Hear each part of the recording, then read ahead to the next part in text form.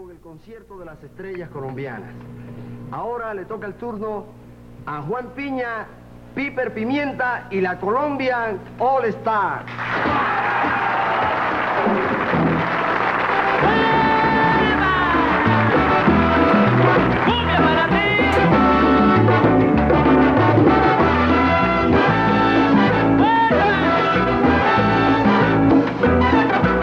Soy emigrante latino, en la lejanía, al del pueblo querido, que luz a mi vida. Tierra, pedacito de cielo que diste un día mi sol luz. Sueño, volver a cantarte una serenata con tibia voz. Busco todos los caminos que me conduzcan de nuevo a ti. Lloro cuando un barco agita su vela blanca para partir. Y yo me tengo que quedar como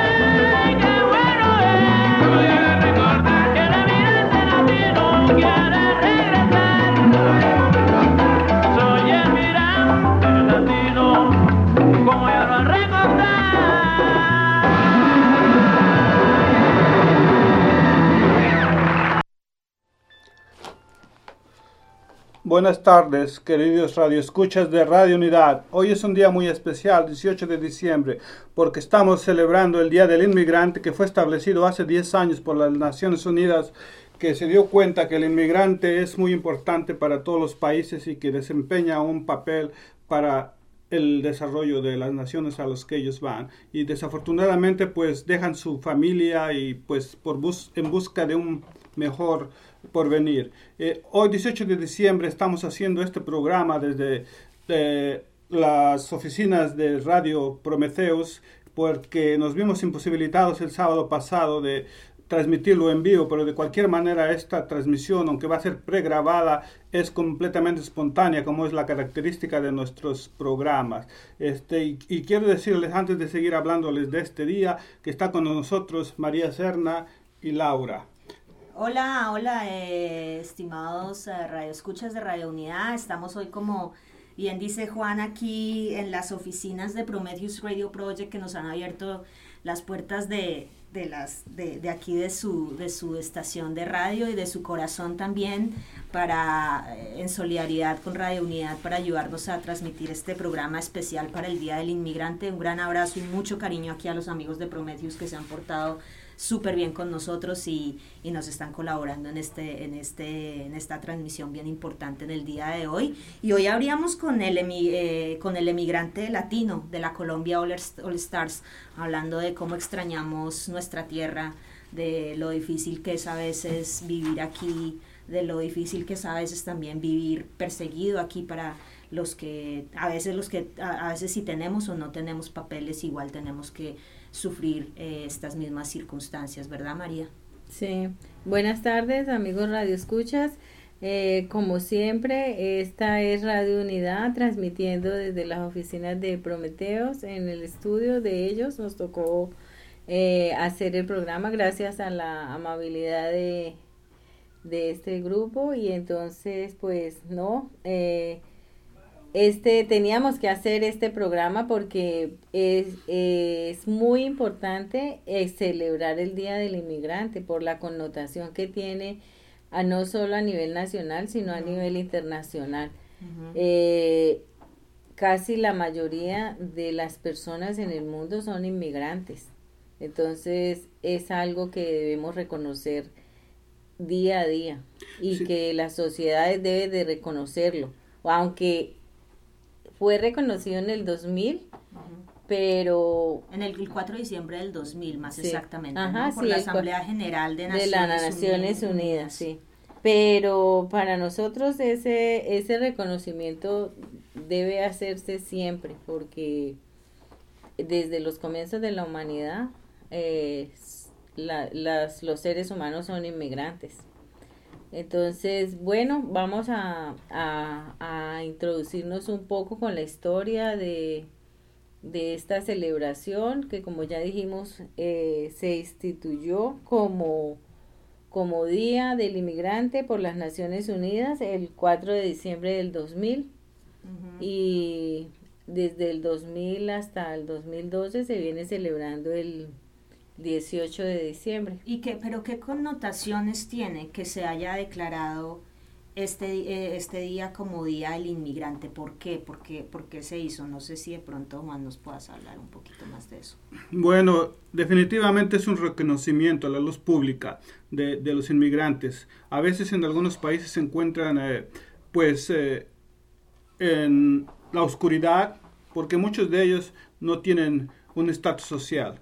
Y sabemos que por cifras que hay 191 millones de inmigrantes en el mundo, que son una población tremenda. Eso sería casi la población de un país completo, y no muchos países tienen esa población. O sea, es una fuerza enorme de gente que tiene la capacidad de trabajar y de hacer progresar el lugar donde ellos se encuentran. Entonces, el reconocerlos de una manera pública e internacional se les hace notar que están ahí, y también que tienen derechos. Y estos derechos, pues esta declaración va muy en mano con la Declaración de los Derechos Humanos que también se dio por las Naciones Unidas en 1945, después de la Segunda Guerra Mundial. Porque, pues, como tú sabes, también ahí había mucha gente que no tenía un territorio, un país, entonces muchas violaciones hacia estas personas. Entonces, pues ese es uno de los principales objetivos, el ya no ocultarlos, el no pretender que no pasa. Como vemos, es 191 millones de gente que migra por diferentes maneras, diferentes razones, y entonces ese yo creo que es para mí la validez de esta declaración multinacional, internacional. O sea, y otro dato importante, Juan, es que el 4 de diciembre de 1990 también la Asamblea Nacional de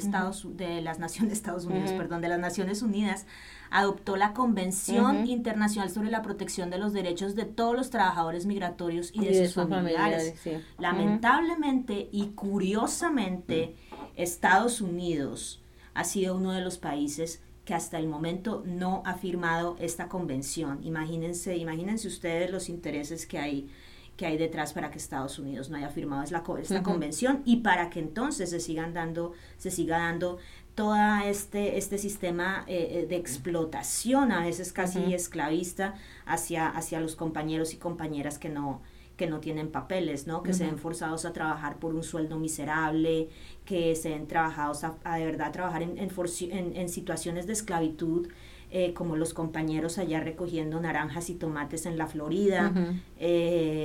Entonces realmente es muy preocupante. O sea, está bien que se declare el Día del Inmigrante y todo esto, pero que se aplique, ¿no? Porque no que se quede en el papel. Hoy es un día para celebrar y para estar de fiesta y para abrazarnos entre todos. Muchos abrazos y besos, aunque no hablamos el mismo idioma, pero para los compas de África que están acá, para los compas de Asia, para los compas de todos los países del mundo que están en Estados Unidos y también en Europa, inmigrando y moviéndose, claro, ¿no? Entonces realmente este es un día también para exigir un reconocimiento al trabajo y al aporte de los inmigrantes alrededor del mundo, a la economía y bueno, y a la cultura también de los diferentes países, ¿no? Bueno, Laura, yo más que pedir reconocimiento, lo único que yo pido es respeto. Respeto a la dignidad y respeto a todos estos seres humanos que se ven obligados, porque como ya lo hemos venido diciendo desde hace mucho rato, sus sociedades, sus naciones de origen los expulsan, ¿no? Los expulsan de una u otra forma, ya sea por no encontrar trabajo, por no tener oportunidades, por situaciones de injusticia social. Básicamente es que se genera una mayor migración alrededor del mundo en estos tiempos. Exactamente. Entonces, más que pedir reconocimientos, yo pediría es que a nivel mundial se respete el derecho de los trabajadores migrantes alrededor del mundo. Sí, o sea, que no haya obstáculos para que las personas tengan el derecho a migrar para sobrevivir. Entonces, más que todo eso, es pedir ese respeto de igualdad y de justicia. Muy cierto, y justamente ahora, ya que mencionas, María, pues que realmente esto es una cuestión de respeto por nuestros derechos. Bueno, vamos también a mostrarles ahora, vamos a compartir el testimonio de un inmigrante indocumentado. Este es su nombre, o bueno, su nombre ficticio, real, no sabemos ni consideramos que eso es importante, solamente que es un compañero en una situación así, y nos cuenta su experiencia como inmigrante a Estados Unidos en un reportaje producido por Cruz Romero en el taller de radio de Casa Monarca y Media Mobilizing Project. Vamos a escucharlo hoy y bueno, nuevamente arriba y a seguir en la lucha todos. Este es el mensaje que Radio-Unidad tiene hoy en el Día del Inmigrante. Vamos a escuchar entonces esta entrevista.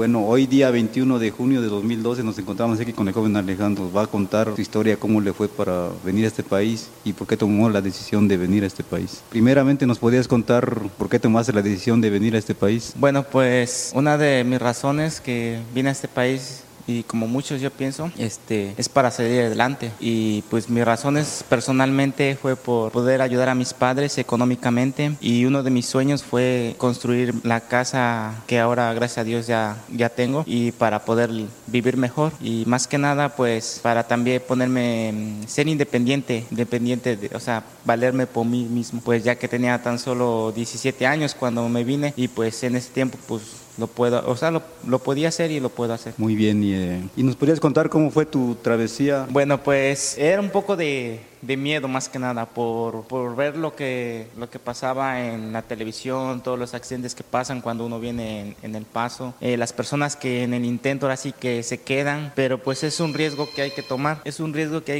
y yo pienso que vale la pena arriesgarse, pues en nuestro país a veces pues no hay muchas oportunidades y pues desgraciadamente tenemos que emigrar. Y pues sí, nervios, miedo. Al primer día que intentamos, pues nos agarró migración, nos detuvo, y pues yo por ser menor de edad me querían mandar a un albergue, pero pues gracias que iba con nosotros un primo mío que se hizo pasar por tío, me pudieron dejar igual ahí en la línea con los demás. Y pues en el segundo intento, al otro día pues lo intentamos y gracias a Dios pasamos. Y yo pienso que lo más fuerte fue la sed que teníamos cuando ya íbamos llegando al lugar donde nos iban a levantar, de caminar 12 horas en el pleno sol, sin agua, y pues luego entrar en una van con 15 personas y venir todo incómodo. Pues sí, fue lo más fuerte que he pasado, pero pues gracias a Dios eso nomás duró 6 días. A los 6 días pues pude llegar a mi destino, a donde tenía que llegar.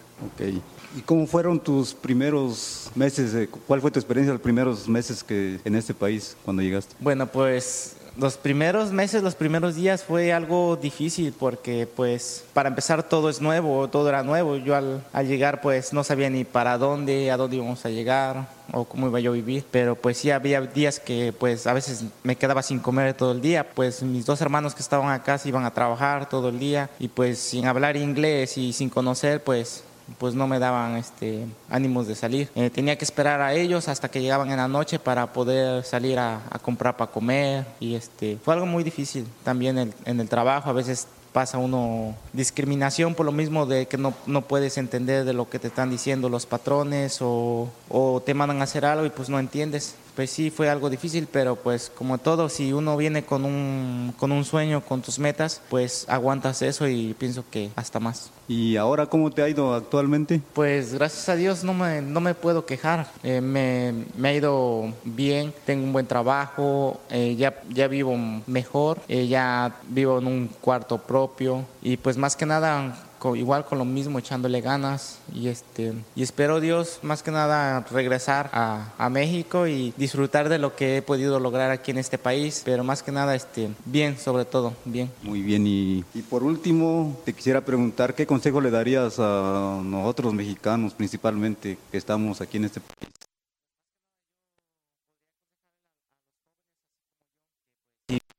Van a venir o ya están acá, ahora sí que echarle ganas, y más que nada cuidarse de los vicios, porque en el tiempo que llevo acá, los 6 años que ya llevo, también he tenido momentos de desvíes de lo que es mis metas por culpa de los vicios. A veces uno como joven viene uno a este país y tiene uno que dejar así su juventud en México, porque aquí viene uno a trabajar, la mayoría de tiempo te la pasas trabajando y a veces quieres divertirte, pero pues aquí casi más que nada están lo que es las bebidas, drogas, y pues si uno quiere salir adelante pues tiene uno que tratar de evitar todo eso para no caer después y no poder salir en los vicios. Y pues más que nada, si se piensa venir, las personas que empiezan a venir, pues aprender el idioma lo más rápido posible para poder ganar un poco más y así irles mejor. Ok, joven, pues muchas gracias por tu entrevista, y también espero que también, como dices tú, lo mismo, hay que echarle ganas. Gracias. Sí, esta fue una entrevista hecha a Alejandro por Cruz Romero, a Radio-Unidad en Casa Monarca. Para más información, llamar al 215-253-3033. Bueno. Bueno, compañeros, entonces estábamos escuchando una entrevista a esta entrevista tan impactante, el testimonio de un compañero inmigrante como teniendo que venir acá a Estados Unidos, ¿no? A buscar un mejor futuro para él y para su familia también. Sí, desafortunadamente miles y millones de inmigrantes, como ya había yo mencionado, 191 millones de inmigrantes en todo el mundo tienen que dejar su país, y esto no significa, parece que decirlo así tan fácil, es una cosa que es sencilla, pero no, muchas veces aquí el entrevistado, como decía, dice su juventud, deja su vida, porque acá se viene a trabajar y muchas veces por la falta del desconocimiento del idioma, pues no se puede integrar de una manera rápida y expedita a la actividad social, y aún así que lleva tiempo aprender inglés, también hay cierta discriminación por la que se lucha, porque no es un originario de este país. En fin, hay muchos sacrificios. Él viajó en una Banet, en un pequeño camioneta, fueron 14, parece, los que estaban ahí. Imagínense, 8 horas, dice que 4 días o 5 días fue el recorrido. Entonces es desde donde él salió hasta que llegó a su destino. Entonces es una cosa en la que pues prácticamente ponen su vida en peligro para llegar aquí, pero dice que pues se tiene que hacer porque del lugar donde él era no había suficientes recursos, no había oportunidades para seguir desarrollándose, y aquí pues llegando también se quedó varios días sin comer. Eso también pues el que no ha sufrido el hambre pues no sabe de lo que se trata, pero pues hay dolores de estómago, hay debilidad, mareos, que tal vez alguna gente puede perder el sentido. Entonces son cosas completamente torturantes que pues afectan el cuerpo y la mente, pero aún así él prevaleció y se integró y encontró trabajo, y pues ahora está en mejores condiciones y pues está contento, y qué bien. Este país sí, también no vamos a decir que no da grandes oportunidades. Yo estoy agradecido en gran parte, pero pues quisiera yo que también se siguiera mejorando y se reconociera todo este trabajo de la gente que viene aquí de inmigrante y que no tiene un estatus social o está indocumentado, para que se les reconozca y se les reconozca por la ley, ahora que Obama está de presidente, con una reforma de inmigración en la cual se dé los derechos de ciudadanía, ¿por qué no a todos ellos que están? Una reforma migratoria integral, además, exactamente. Porque eso fue una de sus promesas de campaña en su primer año de campaña, sí. Y hasta el día de hoy no hemos visto una reforma migratoria integral. Hemos visto la deportación, más bien un incremento de las deportaciones de inmigrantes indocumentados en una situación muy alarmante, donde miles de familias están siendo separadas injustamente. Pues sí, este programa del inmigrante de hoy, del 18 de diciembre, es precisamente para transmitir las voces de todos aquellos que, pues, de no ser así, estarían en las sombras. Entonces, este programa va a ser basado en eso, en las historias contadas por las experiencias de los inmigrantes que han estado aquí, y va a ser una serie de esas entrevistas. María, ¿tienes algún comentario? ¿Nos puedes decir algo? No, yo, pues me parece que este testimonio de este inmigrante puede representar al de muchos, ¿no? Oh, definitivamente. Puede representar a muchos, porque la mayoría de las personas que emigran tiene que salir de sus países porque el país no tiene oportunidades, entonces no le deja oportunidades, y es ahí cuando la persona se decide a cruzar las fronteras o a cruzar países para ir a buscar un mejor futuro. Entonces en ese testimonio estamos identificados muchos, y también la sorpresa que se llevan o que nos llevamos los inmigrantes cuando llegamos al país que supuestamente va a ser el sueño. Entonces allí vemos que no era solo cruzar todas esas fronteras, porque acá también van a haber muchísimas barreras, y la principal barrera cuando se llega, por decir algo, acá a los Estados Unidos y me imagino a diferentes países que no son los nuestros, es la lengua, el idioma. Entonces, esa es una barrera muy grande, la barrera del idioma, y desafortunadamente no podemos dedicarnos a estudiar porque tenemos que sobrevivir. Entonces, es ahí cuando se empieza ese círculo de esclavitud, diría yo, que es emigrar, encontrar trabajo y caer en ese círculo vicioso y no poder romperlo porque estamos amarrados por todas esas cadenas que son el idioma, las barreras de sociales, las barreras de estudio, y también los compromisos, o sea, porque cuando se emigra se invierte mucho dinero y las personas muchas veces dejan deudas. Entonces, también hay unos compromisos que tenemos que cumplir. Entonces, ya no solo vamos a coger un trabajo, sino que vamos a coger lo que sea. Uh-huh. Entonces, eso se va volviendo un círculo y el inmigrante prácticamente no se da cuenta de que allí se le va la vida. Ajá, ¿me entiendes?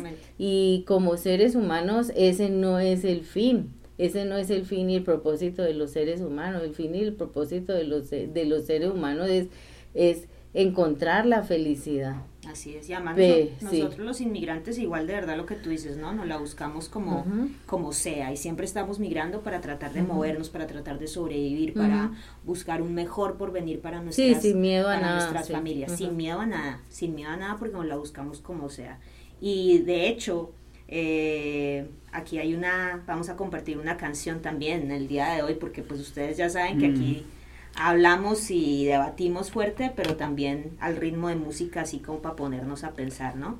Quiero decirte algo más, en cuanto a dar como unos datos, ¿no? Uh-huh. Está muy interesante esto que dice aquí, que los migrantes internacionales proceden de familias de clase media, y yo pienso que yo no estoy de acuerdo con esto, o sea, que clase media, pero también clase pobre. Exactamente. O sea, los de clase media son los que migran por avión, pero los de clase pobre son los que se vienen por el... Incluso caminando, sí. Muchos kilómetros. Muchos kilómetros y kilómetros. Entonces, esto es por la falta de recursos, ¿no? Uh-huh. Y que la migración internacional resulta muy positiva tanto para el país que se deja como para el país al que se llega. O sea, el inmigrante viene a aportar una revitalización a las dos economías, a la que deja por el dinero que envía, por las remesas, y a la que llega. O sea, porque como tú dices, hacemos lo que sea, entonces siempre estamos tratando de innovar, de inventar, de tratar de ver qué negocio hacemos. No nos quedamos estancados. Ajá, sí, algo hay que solucionar, siempre hay que solucionar, ¿no? Bueno, María, sí, yo solo quiero decir que esto que acabas de mencionar es el resultado de estudios claro. Las Naciones Unidas, o sea que no estamos inventando nada aquí. Sí, esto es bueno señalarlo. Lo que María menciona es parte de un digamos, de los datos oficiales de Naciones Unidas, que bueno, pues igual el hecho de que sean Naciones Unidas no hace que los datos sean totalmente exactos, porque pues igual son muchos casos los que se miran, ¿no? Muchos, y algunas veces análisis. Dicen verdades. ¿Sí, no? La mayoría de los migrantes complementan las capacidades de los trabajadores locales, esto es muy importante, en lugar de competir con ellos. Ese es un dato también de la página del Día Internacional del Migrante, ¿no? De Naciones Unidas. Sí, este es un dato, esta es una acotación muy, muy importante, porque va en directa contra con lo que dicen las noticias aquí, por ejemplo, en los Estados Unidos, en España y en otros países donde hay una migración muy fuerte, de que los inmigrantes llegan es a quitar a los trabadores a quitar el trabajo y a quitar el dinero. Sí, en las sociedades a las que llegan. Entonces, con esto que dice las Naciones Unidas, entonces se está corroborando lo que nosotros sabemos. Así es. O sea, lo que nosotros los inmigrantes sabemos que nosotros no venimos a quitarle el trabajo a nadie, venimos a aportar, venimos a colaborar y al contrario, venimos a enriquecer y a complementar a los trabajos de los ciudadanos.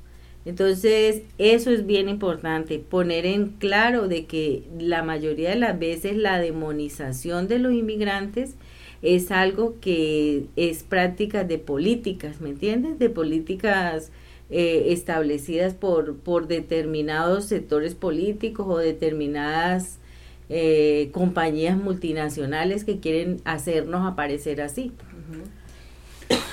Y bueno, y ahora sí para todos los compas y las compañeras también allá en las calles, en las calles de Nueva York, en las calles de Philly, trabajando en tiendas, limpiando en las partes de atrás de los restaurantes, cocinando, me la busco como sea, de 3 coronas, con hip hop hoy, con toda la fuerza de la calle, aquí en esa transmisión especial de Radio Unidad en el Día del Inmigrante.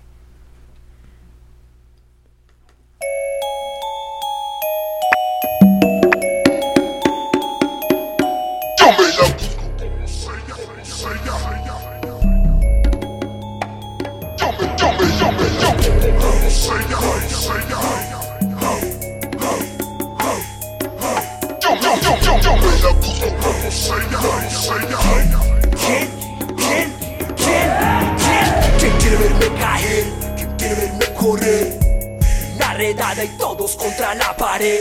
¿Quién quiere verme esposado, enrejado, humillado, maltratado, desamparado? Si hubo calmado y sano, en la calle, la avenida me paran, una mirada me requisa, me azaran. Yo respondo, toma mis documentos, tanto legal y atento. Yo como se me las invento, no puede conmigo, sigo mi camino y en la meta mi pared la tengo. Camuflaje en la sombra, yo no doy visaje. Y la migra llenando un camión pa' otro viaje. Porque tan salvaje, mira bien las imágenes de latinos que mueren cruzando el paraje.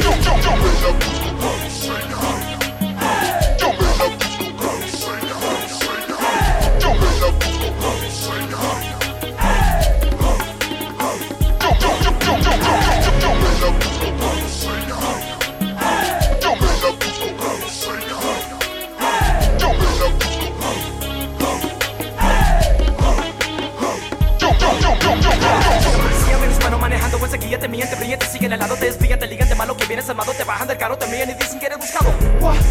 Officer, I ain't got no illegal cosas. You can check through my car. I ain't got nothing baboso. Como soy colombiano me categorizan de envidia de duro mafioso. Como soy un latino me dicen que soy de un cartel de una ganga, son brutos. No, andando sucio no. Me quieren coger, me quieren llevar y deportar, no. Pero no van a poder, trabajo duro y muy bien. Pago mis impuestos también, ¿cuál es tu joven? You wanna take my chance en my food y dañar mi futuro. Quitar mi ingreso a mi familia pa' ponérmelo duro.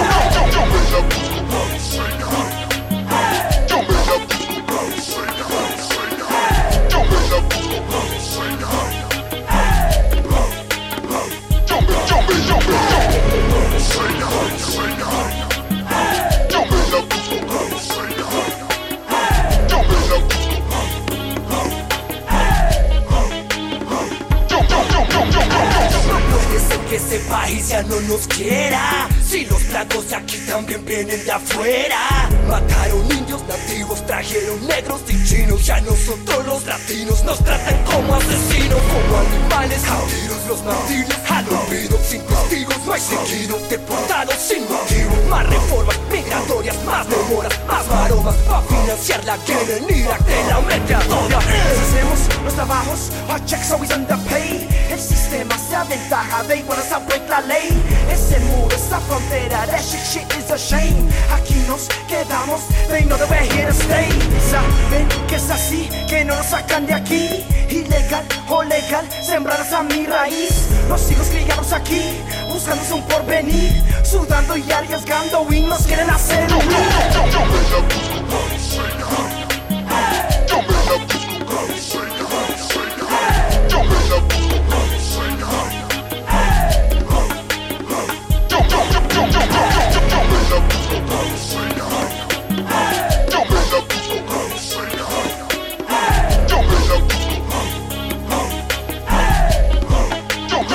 Jump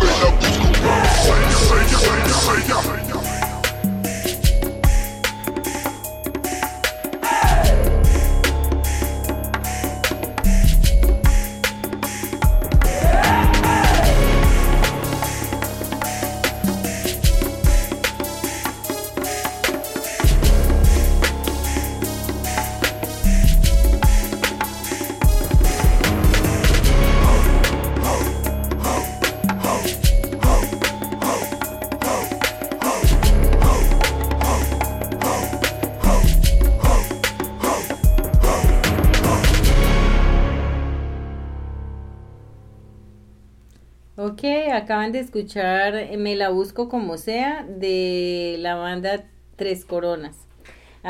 Muy significativa la canción, o sea, encaja con el tema que veníamos desarrollando de las dificultades y los retos a los que nos vemos enfrentados los inmigrantes cuando decidimos emigrar. Estamos celebrando hoy el Día Internacional del Migrante, el 18 de diciembre, y recuerden que esta es Radio Unidad, la radio que lucha por sus derechos humanos y por el respeto a los migrantes. Así es. Y bueno, sí, esta canción, como tú dices, María, es muy significativa, ¿no? Porque además cuenta eso, ¿no? Como nos venimos acá muchas veces a trabajar, a buscar un mejor porvenir para nuestras familias, tenemos que lucharla muy duro para que no nos discriminen, ¿verdad? Y además también para que muchas veces la policía o la migra tampoco como que nos trate con decencia, ¿no? Para que se respeten nuestros derechos humanos, como tú dices. Y justamente un suceso que nos impactó mucho en este año fue un evento que organizó Juntos y otras organizaciones, junto con otras organizaciones en Norristown. Y el evento, si ustedes recuerdan bien, lo que buscó fue denunciar los atropellos de la policía allí en Norristown contra los inmigrantes. María y Juan, ustedes estuvieron allí en este evento, ¿quieren hablarnos un poco, hacernos un pequeño resumen de qué pasó allí? Bueno, sí, desafortunadamente se habían estado haciendo arrestos sin aparente motivo, fue lo que manifestaron los testigos que sufrieron estos atropellos, y había mucha gente afectada, a veces por estar tal vez en el lugar equivocado, o tal vez seguidos o ya buscados para ese fin, para arrestarlos y pues multarlos por cualquier caso inventado, porque todos estos eran realmente injustificados, detenciones injustificadas, y pues y luego ellos tenían que pues buscar un abogado, porque como dije, muchos de los inmigrantes no tienen papeles, no tenemos papeles, entonces es presa fácil para multarlos y sacarles dinero, y es una cosa que ahorita pues yo creo que está muy de moda, porque la situación económica, todos andamos, hasta el mismo gobierno yo creo trata de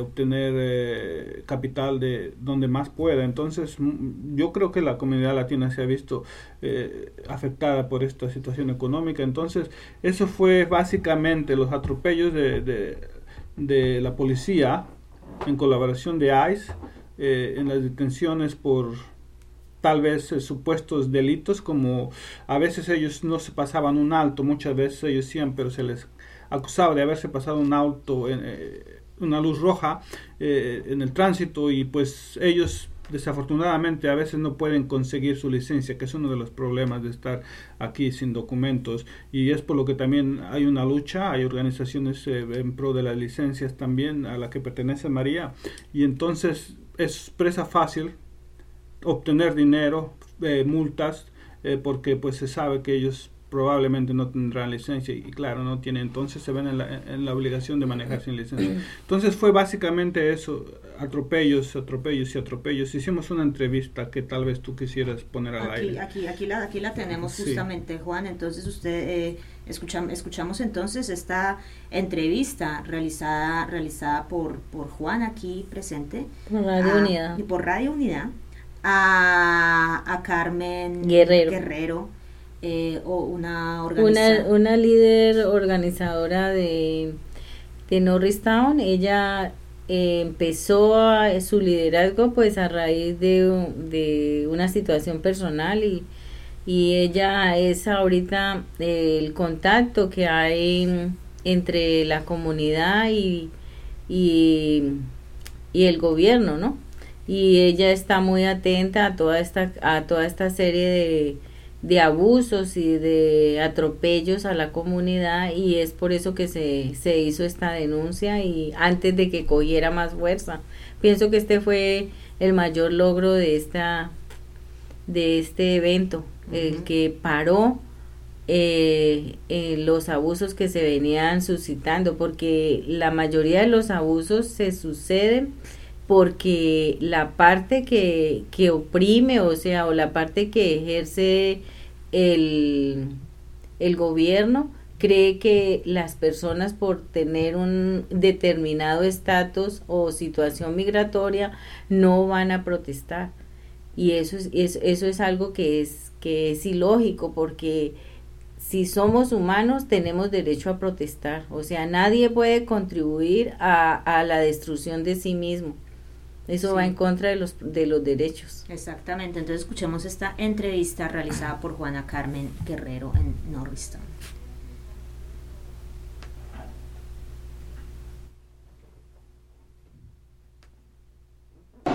Buenas tardes, estamos aquí con Carmen Guerrero, que nos va a explicar acerca de su participación en Norristown como activista social, y hemos tenido un foro de la verdad esta tarde, y quisiéramos preguntarle primero que nada, ¿cuándo ella empezó y por qué hacer activista social? Bueno, yo empecé a ser activista social a partir de que yo soy un inmigrante también, y que yo sufrí muchas de las violaciones a mis derechos civiles personales, empezando a buscar por cómo solucionar mis problemas. Empecé a tener contacto con diferentes organizaciones dentro de todo el estado en pro de los derechos de los inmigrantes. De esa manera yo empecé a ver que lo que yo vivía también lo estaban viviendo otras personas en todo el estado y en toda la nación. Empecé a entrenarme, empecé a salir a buscar más información y ayuda y apoyo para todos nosotros.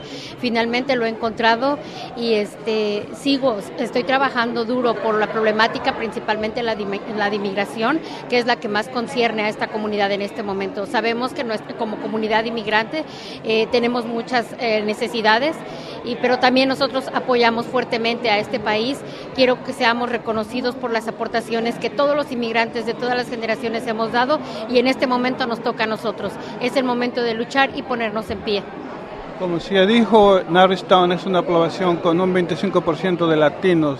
Indudablemente es una fuerza muy grande económica y cultural. Y han venido sufriendo recientemente algunos de los atropellos por la policía, como vimos en los testimonios. Carmen, ¿está satisfecha con la participación latina a estos tipos de eventos, al denunciar o al manifestar sus historias en los que se han violado sus derechos humanos? ¿Cuál es tu punto de vista acerca de esto? Mira, fue muy difícil convencer a las personas de que ellos también tenían derecho, de que tenemos derecho a abrir nuestra voz y decir las irregularidades que hemos vivido. Yo he invitado a muchas personas, pero el miedo que se está viviendo en esta comunidad hace que mucha gente se sienta desolado y que no vengan a participar. Yo sentía que ya estábamos edificando una buena relación entre las autoridades y la comunidad, pero al ver esas actitudes de la policía local, la policía estatal e inmigración, todo se ha venido al suelo y han sido en repetidas ocasiones. Entonces es difícil, muy difícil volver a edificar confianza en una comunidad que ha sido altamente atacada por sus propias autoridades. Sí, bueno, el miedo es una fuerza muy grande que nos inhibe a protestar, pero yo creo que debemos manifestarnos para fortalecernos y unirnos, y tu actuación en este sentido es muy grande y esperemos que sigas uniendo y contactando otras organizaciones. ¿Nos podrías decir cuáles son algunas de las organizaciones que tú invitaste o algún website que tú tengas para que la gente que desee saber algo de tu movimiento pueda llamar o conectarse? Mira, yo no tengo ninguna organización, yo soy un activista solitario. Tengo las organizaciones todas alrededor mío, como son Hayas, ACLU, PIC, Juntos, Movimiento Santuario, el Departamento del Trabajo, el Departamento de Justicia, el Servicio de Relaciones Públicas del Estado de Pensilvania y muchas otras más que estamos coordinando esfuerzos para poder levantar a nuestra comunidad y sacarla adelante. Bueno, por lo que veo realmente no estás sola, sino por el contrario, estás participando con muchas organizaciones. En todas las comunidades, no solamente es Norristown, alrededor de todo el país estamos sufriendo una ola de racismo, segregación, miedo, intimidación. tenemos que hacer saber a las autoridades quiénes somos, por qué estamos aquí, que ellos bien lo saben, pero a veces hay que recordar un poco más. Tenemos que unirnos sobre todo y creer que nosotros mismos, así como decidimos un día abandonar nuestros países por una mejor vida, tenemos que buscar la vida mejor cada día de nuestras vidas. Tenemos que unirnos, educarnos, fortalecernos y apoyarnos unos con otros. Queremos lo mejor para nosotros mismos y lo mejor para nosotros mismos viene en el trabajo comunitario. Bueno, Carmen, muchas gracias y nos da gusto tener gente como tú que es apoyada por la gran comunidad, arropada por la gran comunidad. Eres un líder entre los líderes y esperemos que sigas así. Muchas gracias. Dios me siga dando mucha luz y sabiduría para poder hacer mi trabajo con justicia y verdad. Pues Dios te oiga y nos vemos. Gracias. Buenas. Bueno, como ya vimos aquí, Carmen hace una definición muy importante que es lo valioso que es de que nosotros los inmigrantes nos unamos, de que nosotros los inmigrantes dejemos de estar isolados.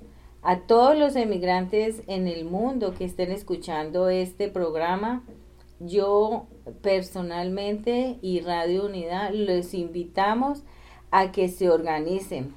¿Cómo se organizan?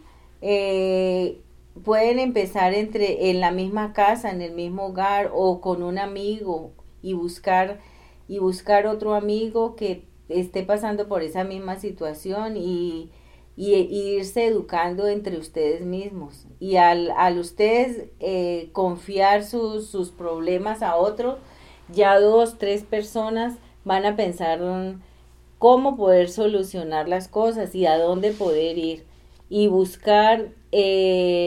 Para mí es básico que lean la Declaración Universal de los Derechos Humanos y recuerden que esos derechos humanos son universales y nadie se los puede quitar y que estén donde estén se les tienen que respetar como seres humanos. Entonces es bien importante el mensaje de Carmen. Ella sola ha tratado de unir a todas estas personas, pero se encuentra el rechazo muchas veces en las comunidades porque los mismos inmigrantes, nosotros mismos desconocemos y nos negamos estos derechos fundamentales y universales. Entonces, también quiero decirles que la confianza entre la comunidad y las autoridades y los gobiernos es muy importante. Pero si siempre un gobierno o una autoridad está atacando a los menos desfavorecidos, nunca va a existir comunidad. Porque la comunidad se basa en la confianza que hay entre la comunidad y el gobierno. O sea, si el gobierno está siempre atacando a las comunidades, nunca va a existir una cooperación de ninguna de las dos partes, y eso es algo muy fundamental para las sociedades, ¿no? Sí, María, definitivamente tienes razón, y yo creo que el tema principal, aparte, yo creo los derechos humanos es muy importante, pero ahorita actualmente aquí en Estados Unidos tenemos que responder al llamado que hizo Carmen Guerrero a unirnos y estar, a pesar de pues que se han implementado medidas de represión, como se ve, se coartan los derechos o las capacidades de movilización de los sectores minoritarios, como en este caso son los indocumentados, presa fácil, y entonces se provoca miedo, como también lo mencionó, y eso inhibe la participación, pero pues ya un gran presidente de aquí, Roosevelt, dijo que el único miedo que debemos tener es tener miedo al miedo. Entonces ese llamado de unirnos es muy fuerte, y pues nosotros aquí les vamos a hablar de algunas organizaciones que están luchando por el mejoramiento de los inmigrantes aquí en Estados Unidos. Y aquí en Filadelfia, hay varias. en Pensilvania, además, Ajá. ¿no? Justamente queremos compartir este audio. Es una entrevista a Blanca, una organizadora de del movimiento Nuevo Santuario. el movimiento Nuevo Santuario hoy, precisamente 18 de diciembre, ahorita terminamos de transmitir el programa y nos vamos para allá, ¿no?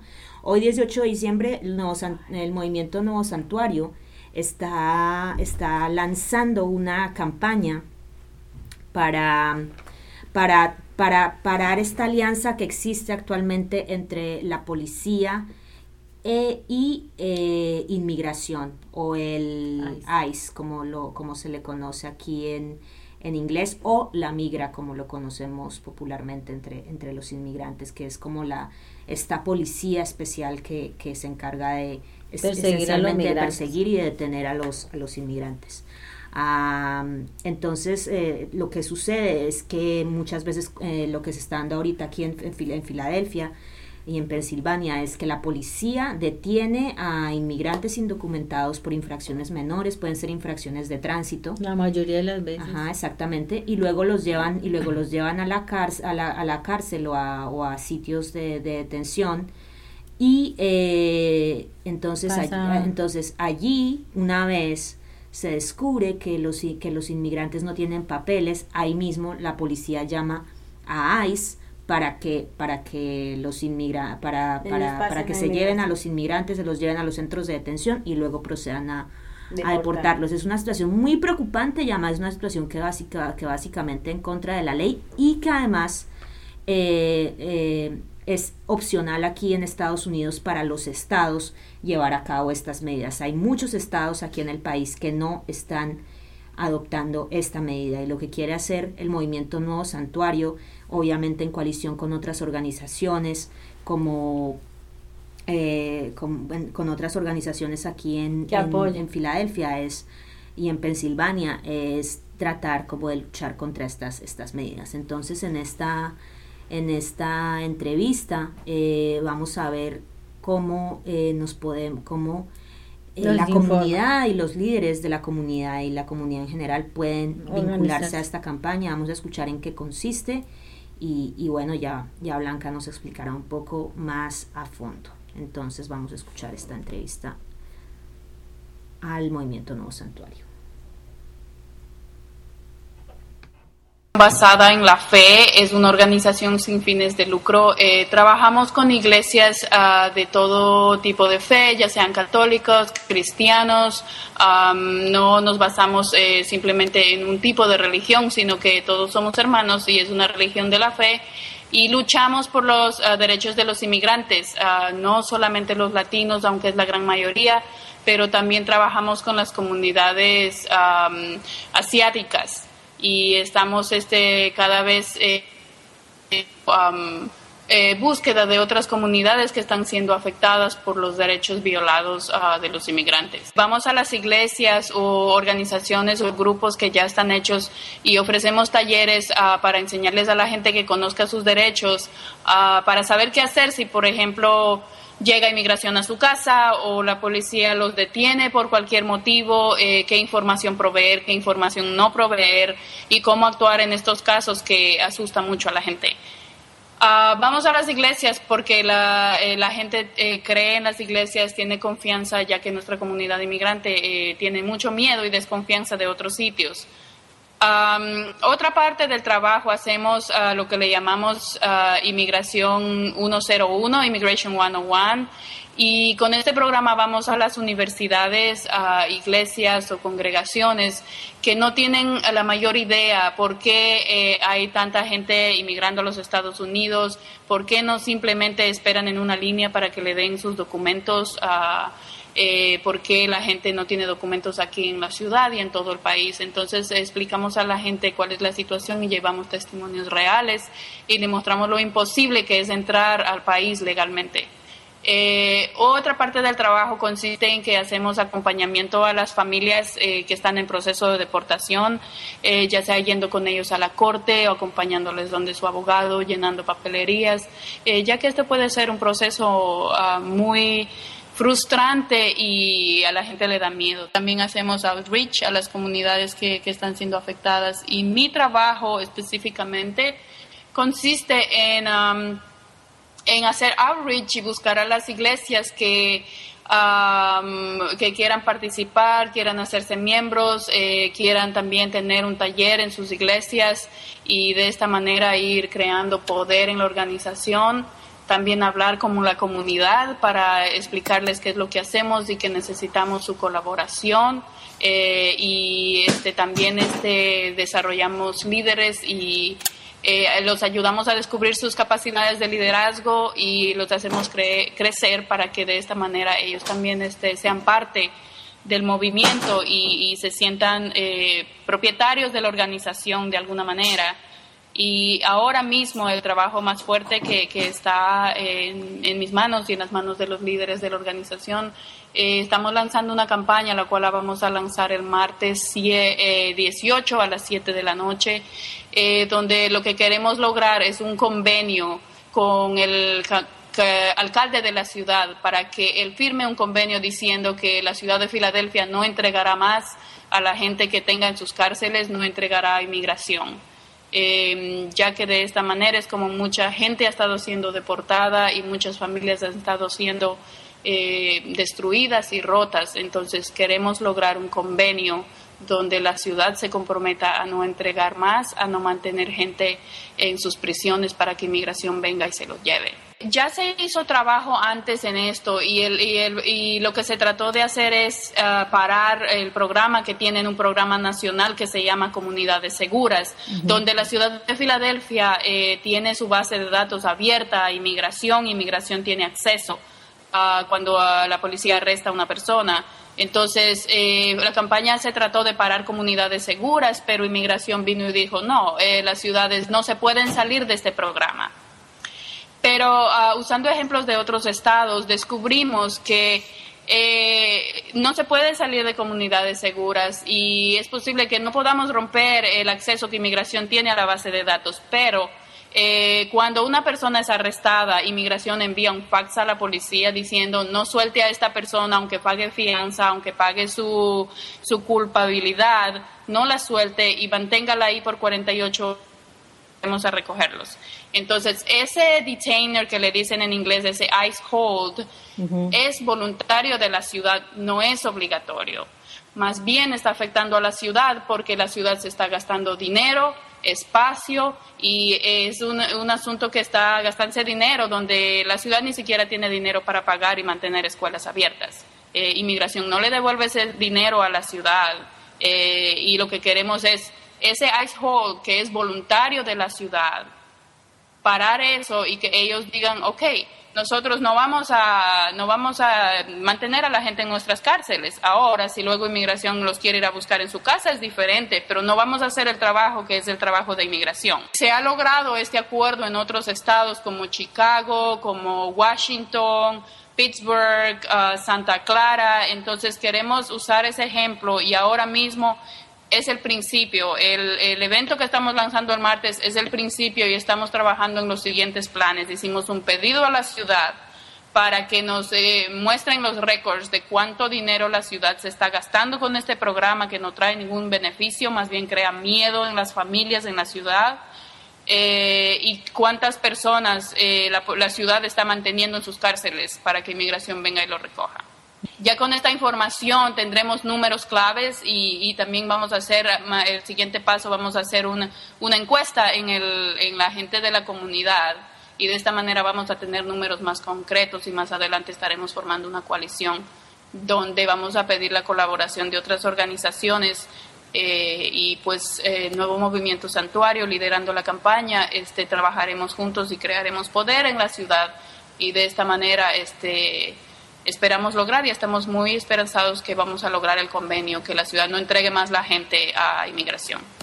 Bueno, los líderes de la comunidad que han asistido a nuestra escuela, que han estado activos en las iglesias, tienen, le diría yo, el 99% de la acción. Son ellos los que están encabezando y nuestra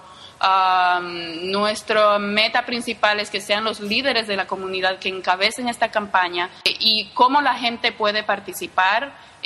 Vamos a tener una serie de eventos. Ahora mismo no tengo las fechas, no tengo qué evento vamos a tener específicamente, pero planeamos al menos una vez por mes tener un evento donde la comunidad se puede unir, ya que es muy importante mostrar el número de gente de la comunidad que está venir a nuestras marchas, puede ayudarnos con una encuesta que tengamos, puede ayudarnos haciendo llamadas cuando tengamos llamadas que hacer, ya sea a la alcaldía o ya sea a los concejales de la ciudad. Hay muchas cosas como pueden ayudar, y viniendo también al evento del día martes, ahí tendremos número de teléfonos, cosas para comunicarse con nosotros y dejarnos saber que están interesados, y nosotros los integraremos a la campaña. ¿Tú nos podrías mencionar, de pronto sin decir nombres ni nada de eso, pero algún caso que sea como emblemático para ustedes en este sentido? Bueno, en este caso yo le podría nombrar a alguien que, este señor lamentablemente tuvo un encuentro con la policía y estaba yendo a corte y todo estaba muy bien. En el primer caso le pusieron un ice hold y cayó con inmigración, lo soltaron con un grillete y luego él estaba yendo a corte por el encuentro que tuvo con la policía. Al parecer el señor se le olvidó ir a un evento que tenía en la corte, pero siguió yendo a las siguientes. Hace una semana él fue a arreglar el asunto, porque cuando no fue a la corte le dieron una orden de arresto, y lo que sucedió cuando él fue a presentarse a la corte, lo arrestaron, y ahora mismo está en la cárcel, y inmigración vino y le puso un ice hold por segunda vez. Otro caso que vamos a tener un testimonio, se lo digo brevemente. Una persona que iba manejando su carro con otro muchacho, y de repente se contaron un chiste en el camino y estaban riéndose, y pasó la policía por el lado de ellos, los miró riéndose y por eso los paró. O sea que realmente hay mucha situación racial, que por racismo están parando a la gente, y cuando el hombre que estaba manejando el carro es legal, es ciudadano americano. Entonces, a él no lo detuvieron, pero detuvieron al pasajero que iba con él, y todavía él sigue en la cárcel. Entonces, son situaciones bien lamentables y bien tristes, donde las familias están enfrentando esto día con día. Entonces, yo lo que quiero es invitar a la comunidad a que no tengan miedo. Si ustedes vienen a una marcha de Nuevo Movimiento Santuario, no les va a pasar absolutamente nada. A veces se corre la voz de que si va a la marcha los van a arrestar o cosas así. No sucede eso. Es tiempo que nos levantemos, y es tiempo que perdamos el miedo, y es tiempo que levantemos nuestra voz para decir basta ya. Somos familias trabajadoras, estamos trabajando y ayudando a engrandecer esta ciudad, y merecemos al menos vivir tranquilos, en paz, y sin ningún problema, y sin el terror de recibir una llamada telefónica diciendo me arrestó la policía, y tener la desesperación de qué va a pasar ahora. Merecemos vivir como la familia que somos. El valor más sagrado es la familia, y la ciudad está destruyendo las familias a diario. Entonces es bien importante. Yo hago un llamado a la comunidad para que se unan a la campaña, para que participen en las marchas. No tengan miedo, porque si nos quedamos sentados en casa sin hacer nada, mañana nos va a tocar el turno a uno de nosotros, y a otra familia, y a otra familia, y a otra familia. Así que es tiempo de que hagamos algo, nos levantemos y digamos basta ya. Basta de destruir nuestras familias. Estamos localizados en 2601 de Potter Street, P-O-T-T-E-R, es el nombre de la calle. Nosotros no ofrecemos servicios, pero estamos trabajando y luchando duro para que estas leyes que están afectando a las familias paren de continuar. Pero sí, lo que nosotros podemos hacer es, si está en proceso de deportación, lo podemos conectar con una congregación que los ayudará, que caminará con ustedes en ese proceso tan frustrante y tan difícil. También los conectamos con abogados que son creíbles, ya que lamentablemente aquí afuera en la ciudad hay demasiados abogados que se están aprovechando de esta situación y solamente están dañando a la gente y robándoles el dinero. Así que podemos conectarlos con abogados o organizaciones que les podrán ayudar, les cobrarán muy a bajo costo. Yo les puedo dar mi número de teléfono, es el 267-205-2159. me pueden llamar, o también tenemos un website que se llama sanctuaryphiladelphia.org, y también mi correo electrónico es blanca@sanctuaryphiladelphia.org. Bueno, tenemos que unirnos y tenemos que luchar, como bien lo dice Blanca, ¿no? Tenemos que luchar contra todo este sistema de injusticias que se está dando. Esto de esta alianza entre la policía y el ICE es una cosa terrible, y realmente está contribuyendo a la separación de familias de una manera muy fuerte. Y bueno, pues hoy acá, además en el estudio, hablé un poco para complementar esta entrevista. Está hoy con nosotros Ana Martina de Incarcerate PA, gran amiga aquí de Radio-unidad, que además también contribuyó aquí, para que Prometheus hoy nos abriera las puertas. Ana forma parte de Incarcerate PA, una organización en Filadelfia, y bueno, que está luchando contra la expansión de las prisiones, no solamente alrededor de Pensilvania. Está luchando contra la expansión de la industria carcelaria, y recientemente también están abriendo un capítulo para trabajar el tema de los centros de detención para inmigrantes.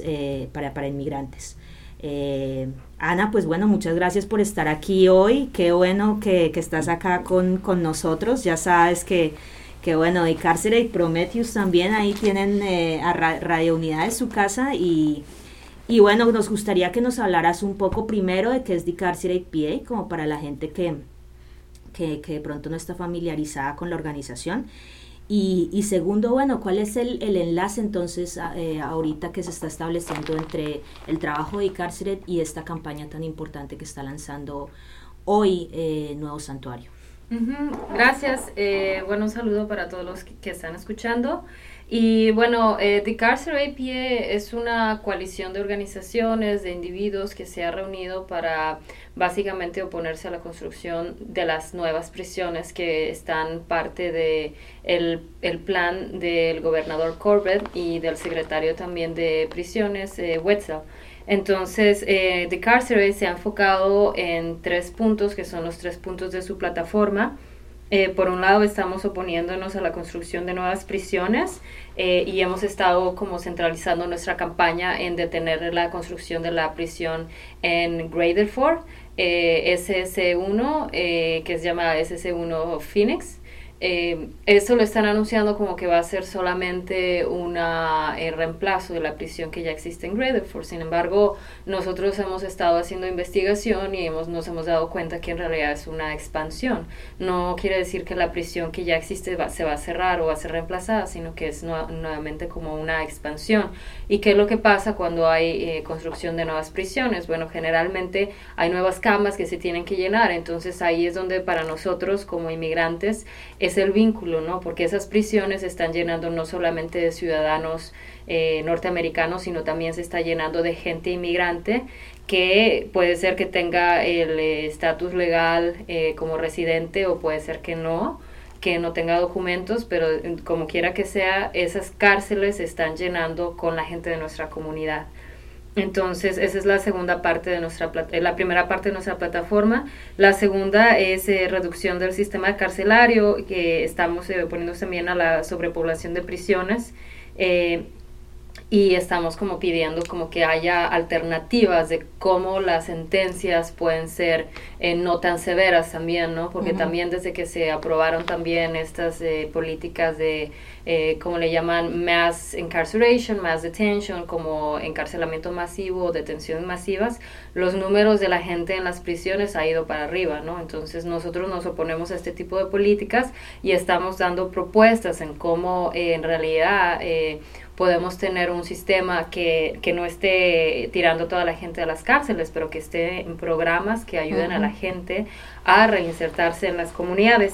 Y por la otra parte, estamos pidiendo también, el tercer punto de nuestra plataforma es la reinversión en nuestras comunidades. el sistema carcelario extirpa recursos locales y destruye familias, y nosotros decimos que necesitamos construir comunidades y no prisiones.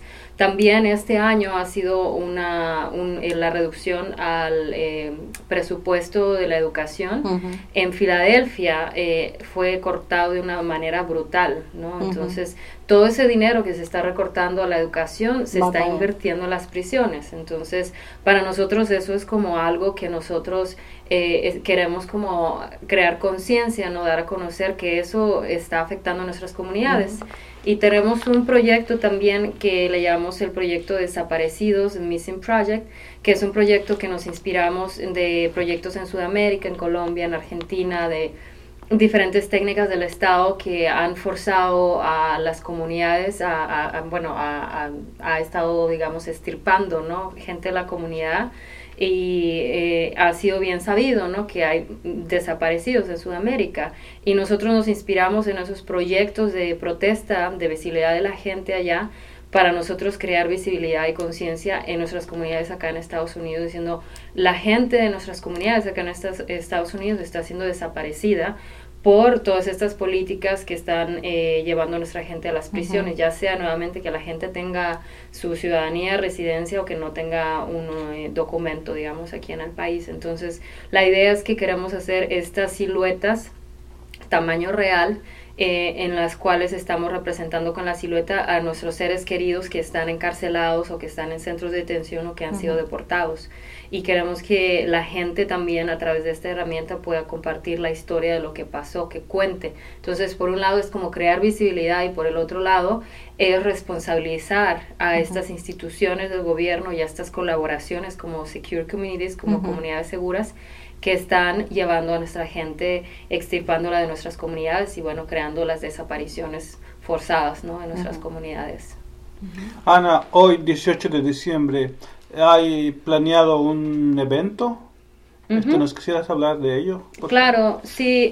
Nosotros también en The Carcer APA hemos estado tratando de construir lazos entre nuestras comunidades.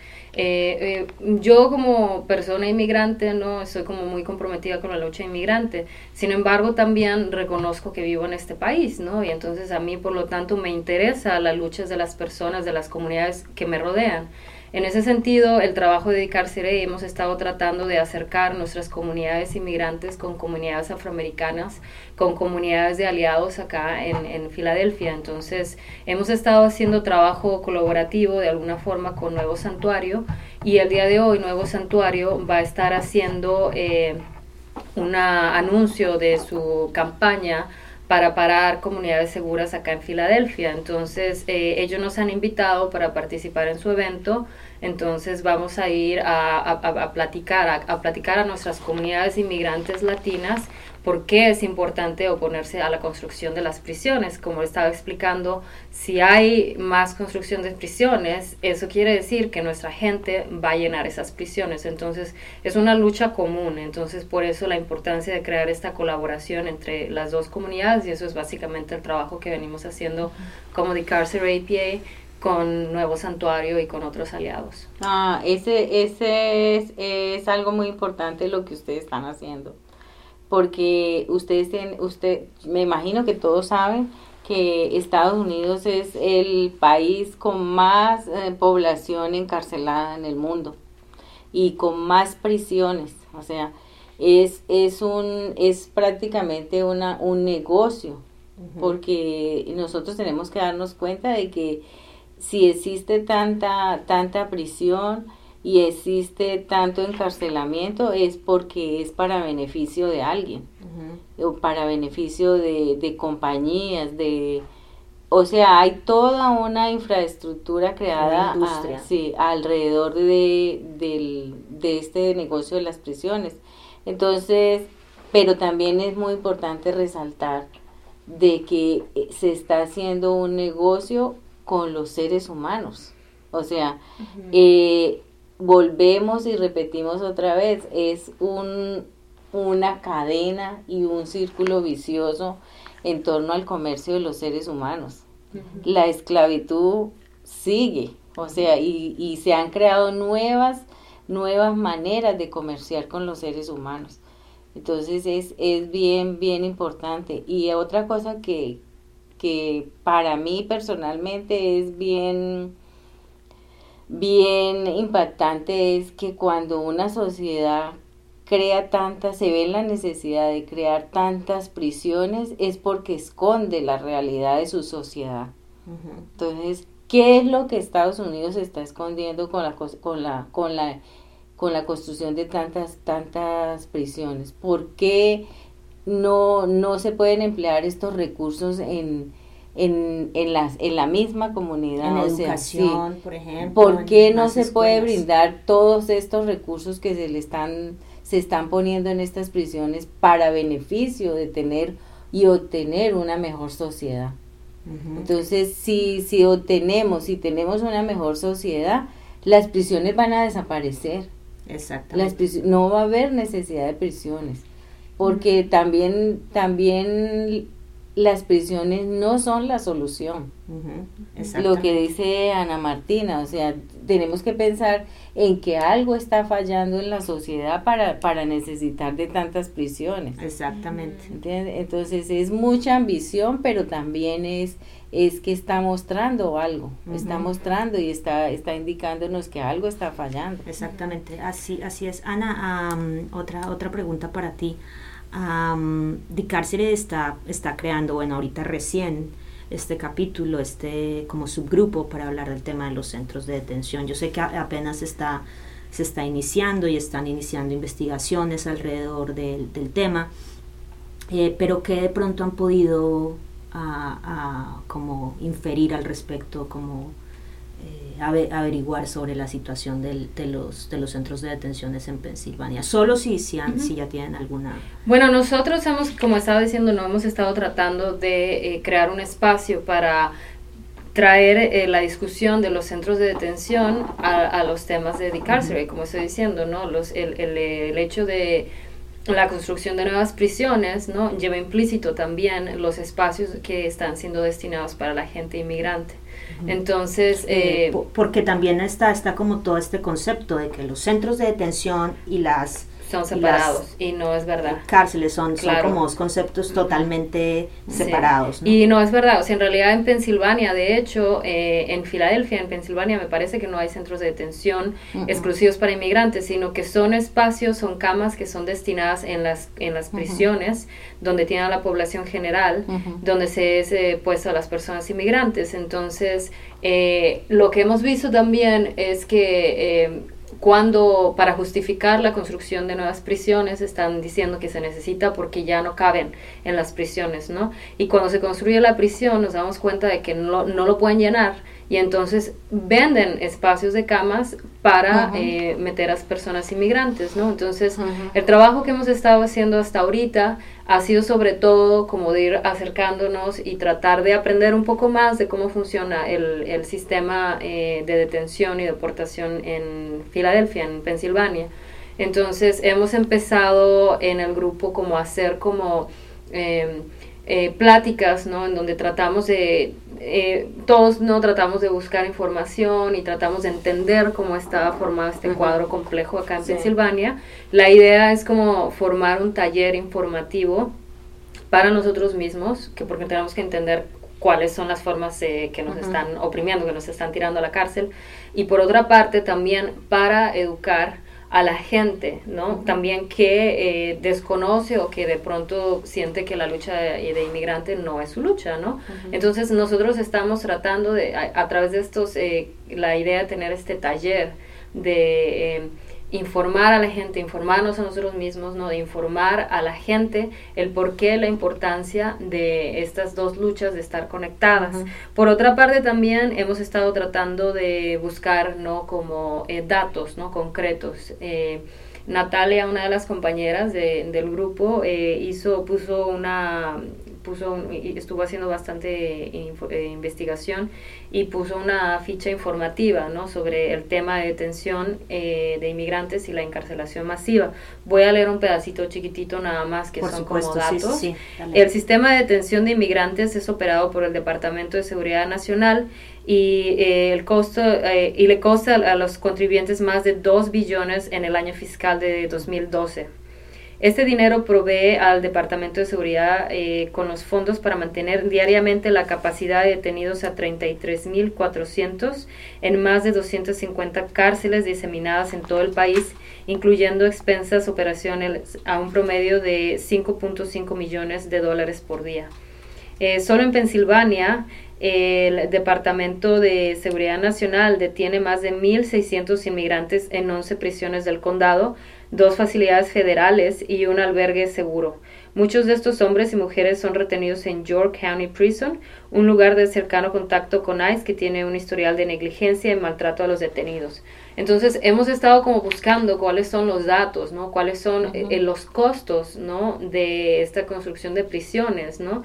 Y también, por otro lado, la denuncia que estamos haciendo es, ellos lo ven como una forma también de quitar recursos de nuestras comunidades, pero también de lucrar con todas las personas que van finalmente, porque la persona que ocupa una cama cuesta al Estado, ¿no? Y hay los modelos de prisiones privadas, pero acá en Pensilvania principalmente es el Estado. Acá no hay centros de detención privados, ¿no? Pero hay los servicios dentro de las prisiones que son operados por compañías privadas. Entonces, cuando uno es detenido, a uno le cuesta dinero la llamada para el familiar, que es carísima, los teléfonos, ¿no? A uno le cuesta el jabón, a uno le cuesta... Para ver la televisión, los audífonos. ¿No? Todas las cosas que uno tiene que comprar dentro de la prisión son proveedos por compañías privadas. Entonces, en realidad... las prisiones son un negocio, ¿no? Y no lo quieren vender como estamos tratando de ayudar a la sociedad, sí. Pero no, entonces el trabajo de nosotros es como crear, digamos, como conciencia con datos concretos, exponerlo, ¿no? Sí. Claro. O sea, yo pienso que eso va a ser fabuloso cuando ustedes expongan todo eso, o sea, toda esa cantidad de mentiras, porque manipulan a la comunidad, diciéndole, no, estamos haciendo esto para beneficio suyo, y mentiras, el beneficio es para sus bolsillos. Entonces ese trabajo va a ser muy bueno. Sí, además yo veo una gran anomalía aquí, porque el Estado está formado, como todos sabemos, del gobierno, la población y el territorio. El gobierno es el encargado de establecer y crear las leyes, crear el orden, y yo no sé por qué se involucra a una compañía privada que no tiene nada que ver con nuestro gobierno, que es el encargado, como dije, de regir las instituciones. Entonces, una compañía privada que está deteniendo, está encargándose de cuidar a otra persona que pues tiene el mismo rango de ser población, eso es... a mí me parece anticonstitucional, y además yo no sé cómo se llegó a este punto, pero en fin, debemos luchar contra ello, porque pues se dan todas estas anomalías también, que se vuelve un negocio. Entonces ya no se trata de una cuestión de justicia, sino que las instituciones privadas que están a cargo pues están con afán de lucro, entonces se corrompe lo que podría llamarse justicia, que además pues es como resultado se están violando todos esos derechos universales, como los derechos humanos, a gente que está aquí sin documentos. Entonces se vuelve un negocio. Entonces esa labor que tú estás haciendo es maravillosa, y así como otras organizaciones que están en apoyo de latinos, pues es lo que nosotros estamos tratando también de unificar en Radio-unidad, y que la gente conozca esas diferentes organizaciones que existen aquí en Pensilvania y alrededor en todos Estados Unidos, que más y más yo creo y espero que siga creciendo, para pues tratar de protegernos, porque unidos hacemos la fuerza. Así es. Quiero dar los datos nada más del grupo también, si la gente quiere buscar más información. La página del grupo es decarceratepa.info. .info, lo voy a deletrar. Es como, lo voy a leer así como suena en español, ¿no? Es como decarcerate. Decarcerate, pa.info, y el teléfono es 267-217-3372, lo voy a repetir, 267-217-3372. Y también nos pueden escribir a decarceratepa@gmail.com. Es como decarcerate pa@gmail.com, eso con el inglés y el español. Spanglish ya no se entiende. Yo sé que ahorita Ana está afán porque se tiene que ir ahorita ya también volando al evento de Nuevo Santuario. Pero Ana, solamente una última pregunta. ¿Cómo, a veces la gente se pregunta, bueno, yo cómo puedo participar en estas cosas, o tengo miedo porque soy indocumentado, cómo puedo también participar en estas cosas? ¿De qué manera puede participar la comunidad inmigrante en una iniciativa como esta? ¿Sí? Yo creo que el miedo es un miedo con o sin papeles, ¿sabes? Yo creo que eso es algo que el Estado siempre trata de meterle a la gente, ¿no? La gente también que es ciudadana, que ha estado ya, ha pasado por las cárceles, también se les priva de los derechos, no se les permite votar, se les tiene amenazados con la violación de su parole para regresar a la cárcel. Entonces, yo creo que ese miedo que a nosotros nos tratan de poner porque no tenemos papeles, ¿no? Es un miedo que no solamente, o sea, eso es algo que uno tiene que entender. El miedo no solamente se lo ponen a uno, el miedo se lo pone a la gente con papeles o sin papeles, ¿no? Entonces yo creo que uno tiene que sobrepasar ese miedo y realmente salir a organizarse con la gente, ¿no? Porque uno solito ahí en la casa, uno se queda con el miedo, entonces uno tiene que salir, organizarse. Nosotros somos muy conscientes también del riesgo que tienen las poblaciones con las que trabajamos, entonces dentro de los eventos que tenemos, ¿no? Nosotros somos siempre muy respetuosos también de la decisión del involucramiento de la gente que quiere trabajar, ¿no? Hay muchas formas de colaborar, hay muchas formas, tenemos como, a veces necesitamos ayuda haciendo las pancartas, a veces pasando folletos en las marchas, a veces, por ejemplo, haciendo la traducción de inglés a español o al revés, participando con ideas, la discusión es importante, ¿no? No solamente la participación es de un alto perfil, ¿no? También hay participaciones también que van con el debate, ¿no? Que van con el ayudar a crear, por ejemplo, lazos entre la comunidad, claro, ¿no? O sea, al decirle a la gente, mira, eso le está pasando a esta otra comunidad afroamericana, y el a romper también con el racismo que nos imponen también, ¿no? Que nos divide nuestras comunidades, siempre estar diciendo, tú latino, vete para allá, tú afroamericano, vete para allá, y aquel te roba el trabajo, y aquel te roba el dinero, ¿me entiendes? O sea, esos son estereotipos que el gobierno mismo promueve justamente para dividir nuestras comunidades, para mantenernos peleándonos entre nosotros, y eso no es el punto. El punto de nosotros es que nosotros tenemos que hacer el trabajo para romper con esos estereotipos y tabús, ¿no? Y poder entre nosotros que estamos acá participando desde los grupos organizativos, de invitar a nuestras comunidades a romper con esos estereotipos. Entonces yo creo que eso hace mucha falta, ¿no? Sí. Bueno, Ana, pues muchas gracias. Nos encantaría conversar un poco más contigo, pero sabemos que todos estamos así como allá a punto ya como de irnos al evento, estamos allá como para acompañar y para decir que estamos unidos y que estamos luchando, entonces te dejamos que vayas allá a dar la pelea, ¿no? Entonces, ya sabes, solamente decirte que en Radio-unidad es, bueno, Dicárcere tiene su casa en Radio-unidad, mejor dicho, para cualquier cosa que se necesite, y apoyando mucho también el proceso de esta organización que está haciendo en este momento un trabajo tan interesante y tan valioso. Felicitaciones y adelante. Sí, Ana Martina, siguiendo con el mismo espíritu, pues la unión hace la fuerza, y Radio-unidad está siempre abierta para ti y para cualquier otro líder comunitario. Y gracias. Igualmente. Gracias. Muchas gracias, Ana. Abrazos. Ok, bueno, y hablando entonces de este proyecto de Dicárcere, de los desaparecidos, del que nos hablaba Ana, entonces vamos a pasar ahora con una canción que me gusta mucho también y que se llama Desaparecido, y es de Manu Chao.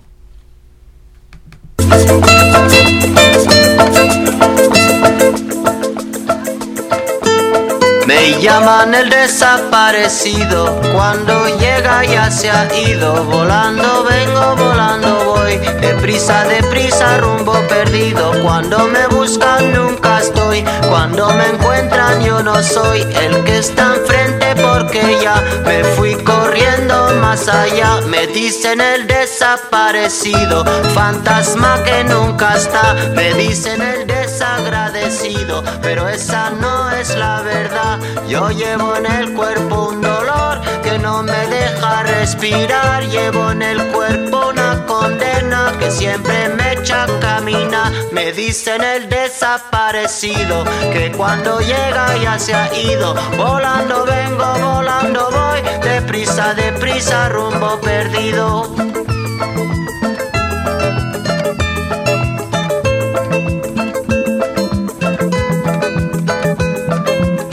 Me dicen el desaparecido, fantasma que nunca está. Me dicen el desagradecido, pero esa no es la verdad. Yo llevo en el cuerpo un motor que nunca deja de rolar. Llevo en el alma un camino destinado a nunca llegar.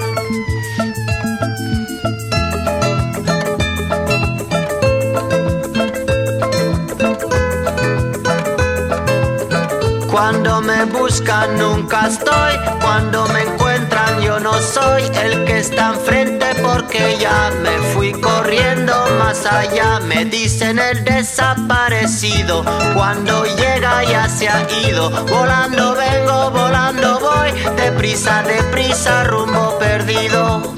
Perdido en el siglo, perdido en el siglo. Siglo XX. ¿Cuándo llegaré? ¿Cuándo llegaré? ¿Cuándo rumbo al 21?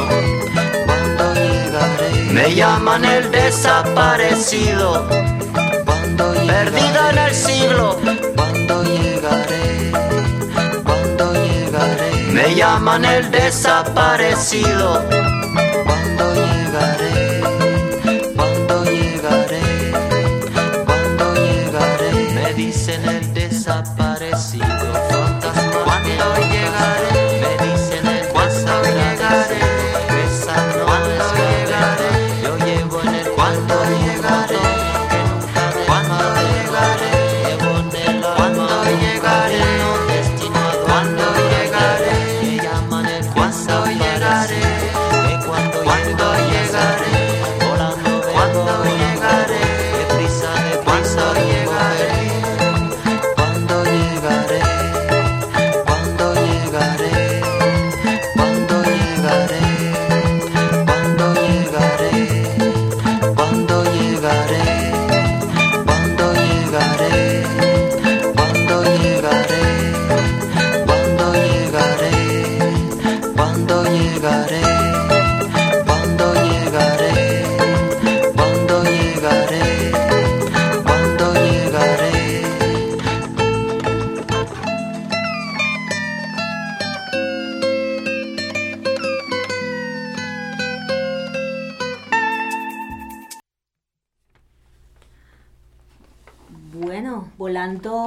Volando vamos y volando venimos los inmigrantes alrededor del mundo, ¿verdad? Como nos dice Manu Chao en su canción Desaparecido. Y bueno, Juan, como... Sí, ahora quisiera yo también de nuevo, pues María Serna ya es muy conocida de ustedes, pero ahorita viene a hablarnos de su grupo que está luchando en favor de las licencias de conducir, y pues ella nos va a dar una información, y es parte de las organizaciones que pues deben ustedes saber que existen y que están luchando por sus derechos. Nada más porque recuerden que en todo esto que habíamos hablado de las detenciones y de las alianzas entre la policía y ICE, muchas víctimas de este fenómeno son inmigrantes que pues que se han visto obligados a estar en una situación de este tipo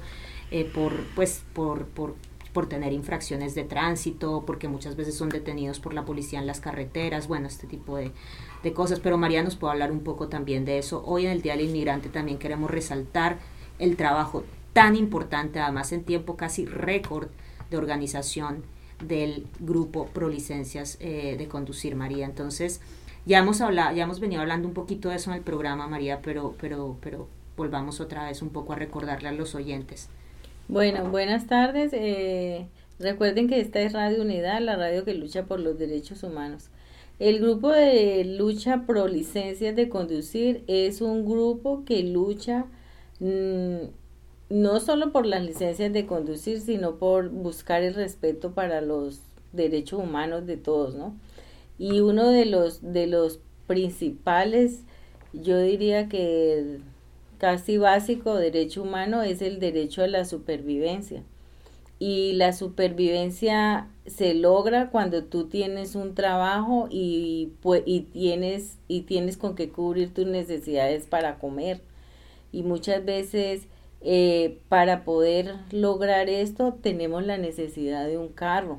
Básicamente en situaciones de largas distancias o por tiempo o por múltiples motivos, porque yo pienso que ya a través de la evolución de las sociedades el tener un auto no es un lujo, el tener un auto ya es parte de la vida diaria de todos, pero al grupo de los inmigrantes siempre se les hace muy difícil obtener la licencia de conducir con las nuevas medidas que se implementaron aquí en los Estados Unidos.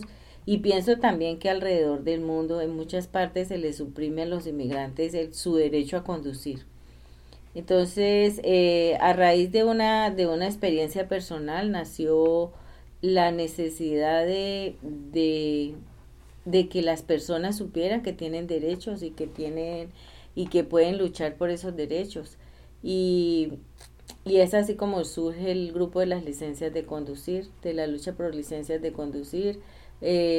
Básicamente educamos a las personas a conocer sus derechos humanos, a saber cómo defenderse ante las detenciones de tráfico, cuando un policía te detiene, qué hacer, qué no decir, porque la gente desconoce muchas veces qué decir y qué no hacer.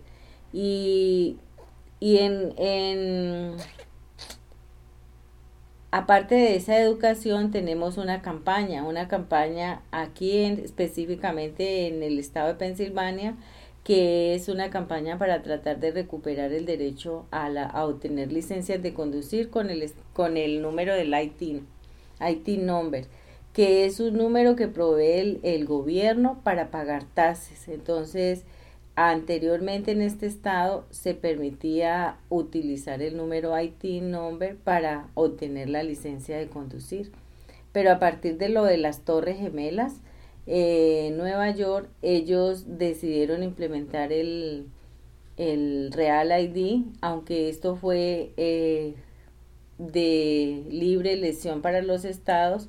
Entonces, con esa excusa, porque eso fue una excusa para implementar todas estas medidas que vemos que han hecho ellos de represión, ¿no? Entonces, una de las cosas básicas como reprimir a los inmigrantes es quitándoles el derecho a conducir. Y así vimos como muchos estados fueron poco a poco quitando el derecho a conducir. Entonces viene la criminalización de los indocumentados con las detenciones. Entonces ya vemos a dónde va a parar todas estas detenciones, a lo que decía Martina. O sea, a llenar todas estas nuevas prisiones y expansiones para poder ellos usufructuar de nosotros como seres humanos. Entonces, yo quiero hacer énfasis en esto, de que no solo es medidas que son tomadas porque pretexto es la seguridad.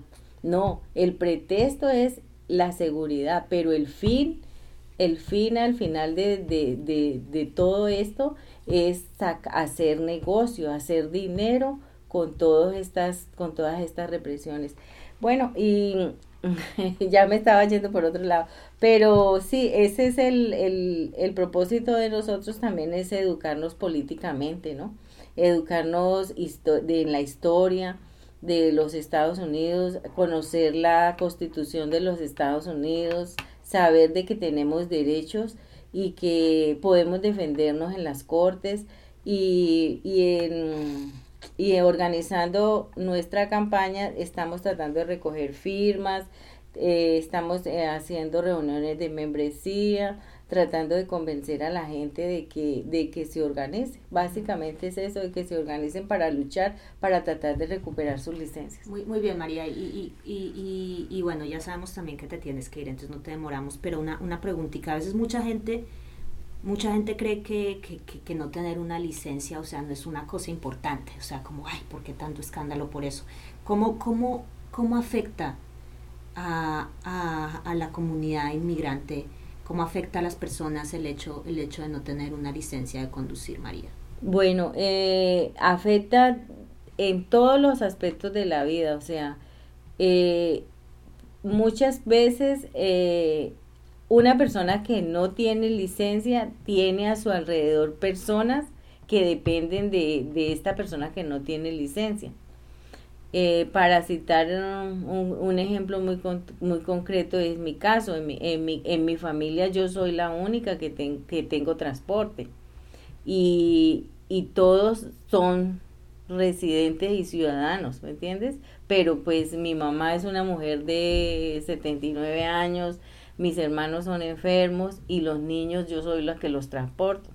Entonces son personas que tienen todos los derechos, pero dependen de una persona que no tiene derechos, ¿me entiende? Entonces para hacer su transportación, para ir al médico, para ir al hospital, para transportar los niños, para hacer las compras, en fin, afecta en todos los sentidos, y así a mucha gente también en otras circunstancias, puede ser de trabajo. El único medio que tienen es un auto para procurar un trabajo y procurar un dinero para sobrevivir. Entonces, eso va directamente relacionado con la unión familiar, con tener una familia, con el derecho básico de formar una familia, que es uno de nuestros derechos humanos, que está contemplado en la Declaración Universal de los Derechos Humanos. Entonces, sí tiene conexión, y si le seguimos buscando más conexiones, tiene mucho más conexiones con la sociedad, con los ciudadanos norteamericanos, porque afecta directamente la seguridad para todos. O sea, si tú andas con aseguranza, vas a poder andar sin miedo, vas a poder, y estás pagando impuestos, estás pagando seguro, estás pagando registración. O sea, es un tema que aparentemente no tiene mucho significado para muchas personas, pero que si tú te pones a analizar, abarca muchas cosas. Entonces, lo que yo quiero hacer recalcar es que, aparte de ser un tema a nivel nacional que afecta a muchísimos millones de personas, también afecta a la misma nación. ¿Me entiendes? Entonces hay que encontrar todos esos puntos de contacto y pensar a un nivel mucho más amplio de que esta ha sido una estratagema de parte de los sectores pudientes para coartar libertades y para criminalizar, para poder en última llenar las prisiones que van a beneficiarlos a ellos. Exacto. Bueno, y ya lo último, María, por favor, ¿nos podrías darle a la gente como una información de contacto del grupo para que estén... Okay. Y sobre todo también un mensaje para las personas que de pronto tienen miedo de pronto pueden tener miedo de participar en una iniciativa? No, bueno, pues yo lo único que les digo es de que exhortamos a las personas a que salgan, ¿no? Porque una persona quedándose en su casa nunca va a solucionar nada, y nunca vamos a poder saber si vamos a poder lograr un cambio si no lo tratamos de hacer. Entonces, si no intentamos las cosas, nunca vamos a poder saber si lo vamos a lograr. Entonces, yo lo único que les digo es que se paren y que se decidan a juntarse 2, 3, 4 o 5 personas y empiecen a organizarse y empiecen a contactar muchas organizaciones que hay. Y si quieren colaborar con nosotros en la lucha pro licencias de conducir, que forma parte del proyecto de Medios en Movimiento con Media Mobilizing Project, pueden pueden buscarnos en el website, que es www.licenciaspa.org, y tenemos un email que es licencias@mediamobilizing.org. Tenemos un teléfono que es un correo de voz, pero puede dejar un mensaje y nosotros le devolvemos la llamada cuando podamos, porque somos personas voluntarias que trabajamos en esto. Es el 484-602-5396. También quiero recalcar que el proyecto Medios en Movimiento, que es el que nos o Media Mobilizing Project también. Media Mobilizing Project es un proyecto que está tratando de crear una infraestructura para crear un movimiento más grande que termine con la pobreza, porque todo esto que nos tiene así a nosotros como en las sombras, como ocultos, como es por la pobreza, o sea, porque hay una desigualdad económica, hay unos muy muy ricos y vemos otros muy muy pobres. Entonces, cuando hay esas diferencias, hay desigualdad en las oportunidades. El Media Mobilizing Project para nuestros oyentes es una organización que apoya, promueve, y de la que básicamente salió Radio-Unidad y que además también apoya la lucha pro licencias. La lucha pro licencias de conducir. La lucha pro licencias de conducir es parte de la plataforma del Pueblo Primero y del proyecto de Medios en Movimiento o Media Mobilizing Project. Sí. ¿No? La dirección de Media Mobilizing Project es 4233 Chestnut Street, Filadelfia, PA 19104. El teléfono es 215-821-9632 y lo pueden buscar en el internet www.mediamobilizing.org. Y recuerden que todos tenemos derechos humanos y que se nos debe respetar como tales. Esta fue Radio-Unidad. Sigue siendo Radio-Unidad y siempre estaremos aquí para ayudarles en lo que podamos y para defender sus derechos humanos. Les habló María Cerda. Bueno, María, muchas gracias por estar como siempre aquí con nosotros y parte de Radio-Unidad, parte del grupo Prolicencias del grupo Prolicencias de Conducir. Y bueno, seguimos entonces hablando de las luchas de la comunidad inmigrante aquí en Pensilvania y en Filadelfia en este Día del Inmigrante. Felicitaciones para todos nosotros acá. Entonces, bueno, y vamos con un poquito de música ahora. Vamos con Las Cafeteras y la canción La Bamba Rebelde.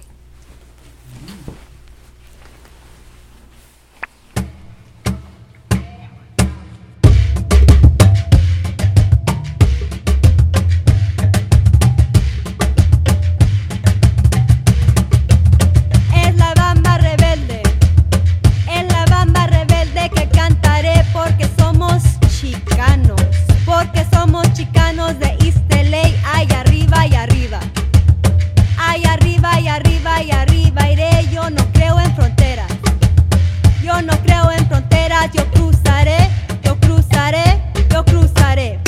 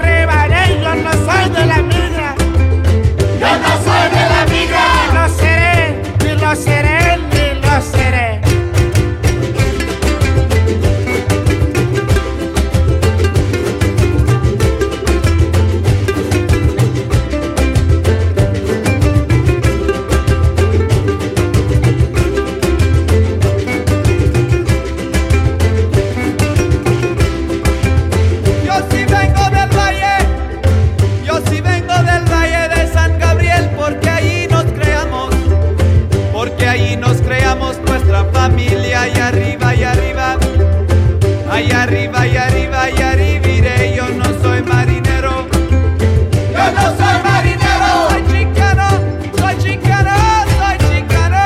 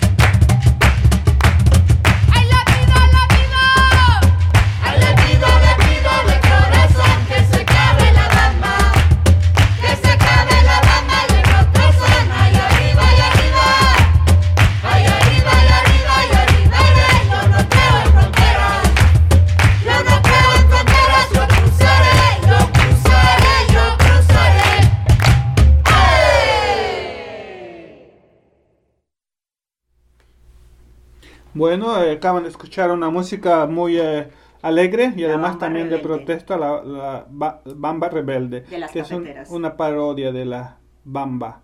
Pues ahora vamos a también a darles alguna entrevista que pues se hizo con otro grupo que trabaja por los inmigrantes juntos, que se encuentra en la 8 y Snyder, exactamente. Y pues ahí pueden, si tienen algún problema de migración o de educación con sus niños, ir a consultar pues hay miembros ahí que los pueden atender.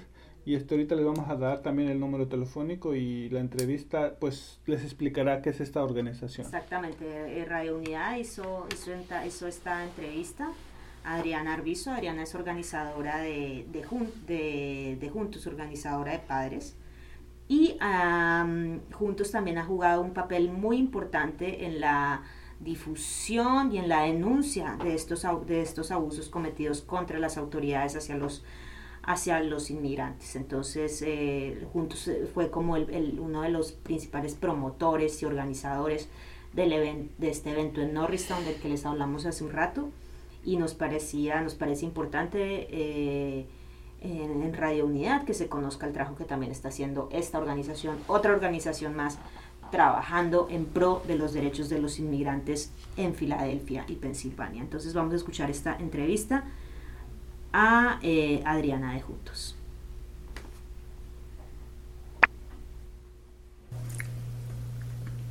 Buenas tardes, mi nombre es Juan Linares y nos encontramos en el sur de Filadelfia, en las oficinas de Juntos, hablando con Adriana Arbizo, y le vamos a hacer unas preguntas: cómo surgió Juntos y cuáles son sus principales objetivos y cómo integran la comunidad latina en estos objetivos. Adriana, ¿nos querías hablar de esto? Empieza y... Claro que sí. Muy buenas tardes, Juan. Mi nombre, como tú dijiste, es Adriana Arbizu y yo soy organizadora de padres de familia aquí en Juntos. Juntos es una organización que se formó hace 10 años, en el 2002. Los fundadores fueron Cristina Pérez de la organización WAR, Women Against Rape, y en ese entonces muy jovencito activista Peter Bloom. Ellos comenzaron este proyecto como Juntos Casa de los Soles, debido a un rápido y gran crecimiento de la comunidad inmigrante en el sur de Filadelfia, mayormente mexicana. La organización ha pasado por muchas facetas desde su fundación y precisamente ahora estamos emocionados porque estamos en una nueva etapa en la que Juntos hace un año se reinventó, analizó su futuro y su misión y su visión, y ahorita estamos enfocados en 3 comités: el comité de jóvenes, el comité de padres de familia y el comité de inmigración. Juntos ya se separó de Casa de los Soles, ahora es solamente Juntos. Y para describir Juntos diríamos que es una organización liderada por la comunidad que pelea por los derechos humanos.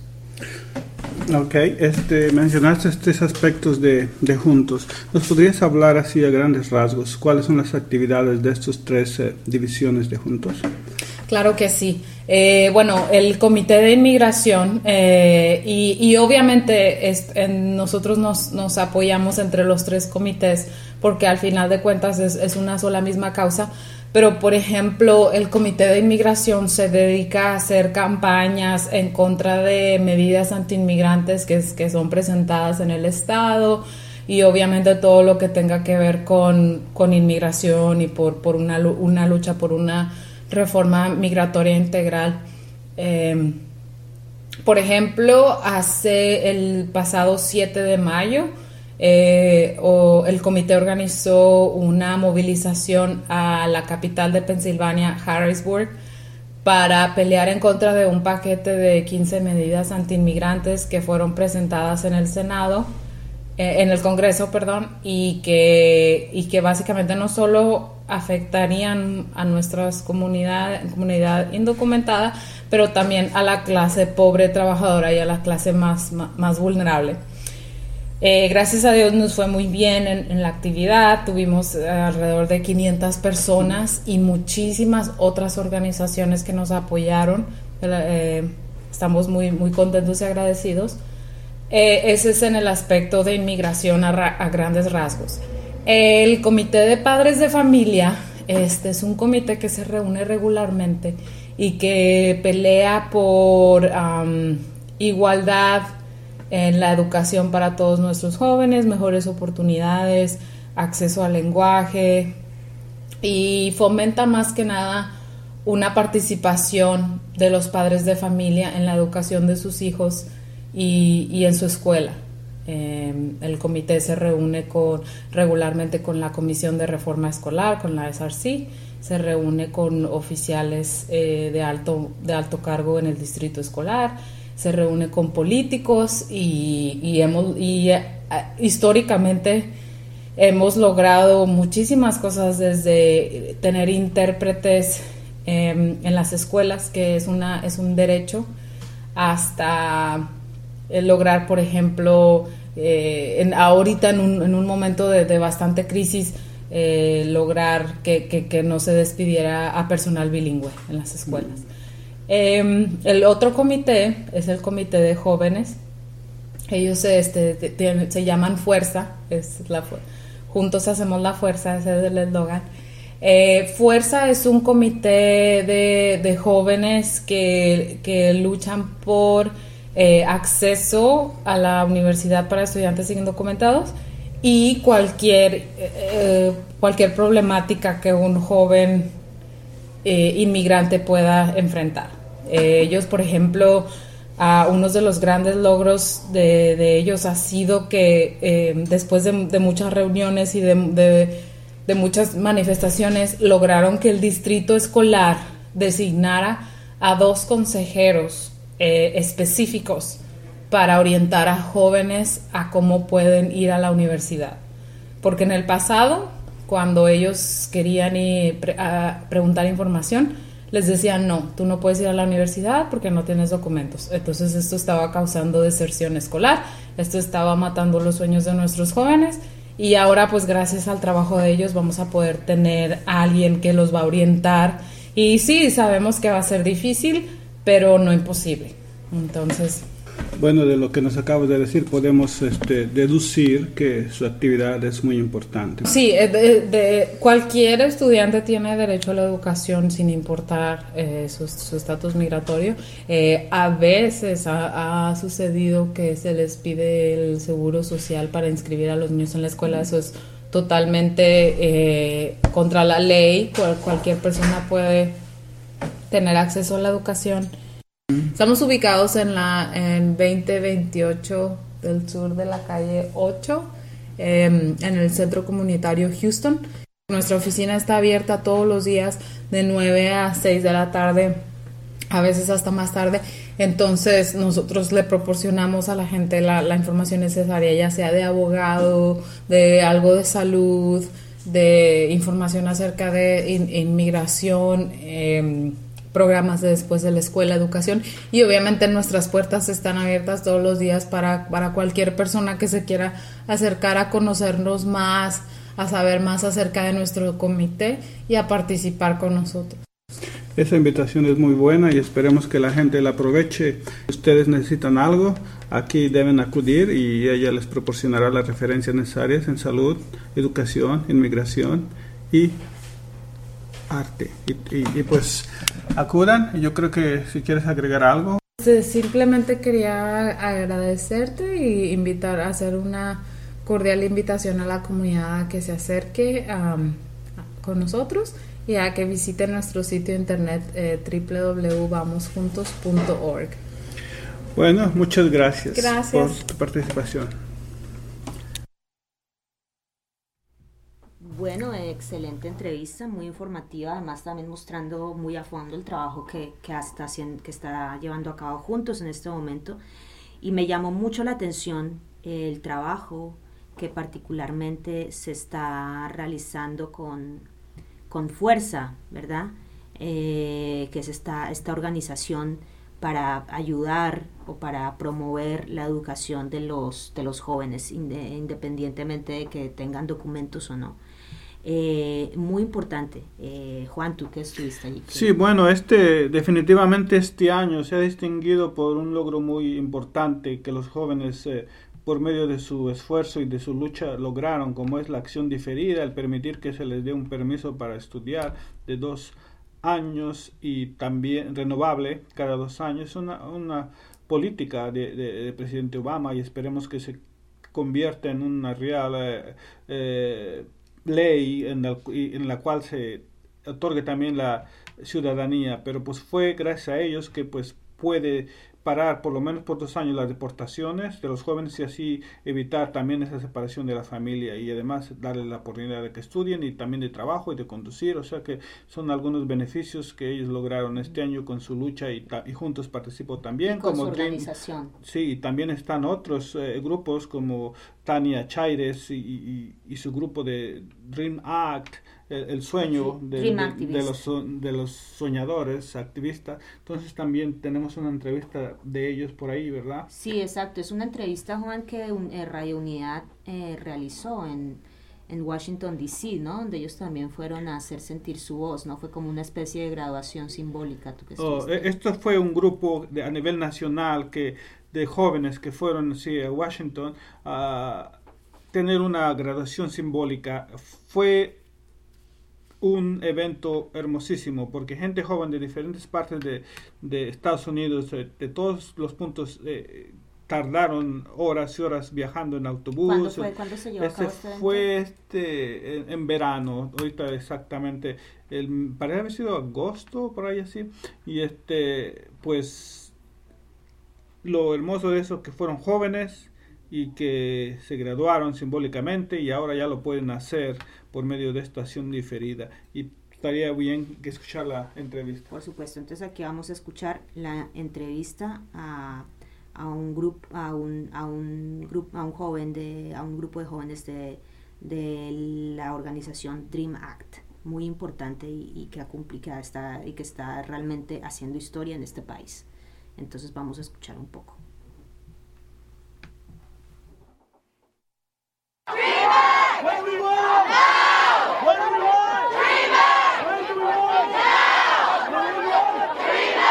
Sí, mi nombre es Viridiana Martínez y soy parte del North Carolina Dream Team, que bueno, somos parte de la Alianza Nacional de Jóvenes Inmigrantes.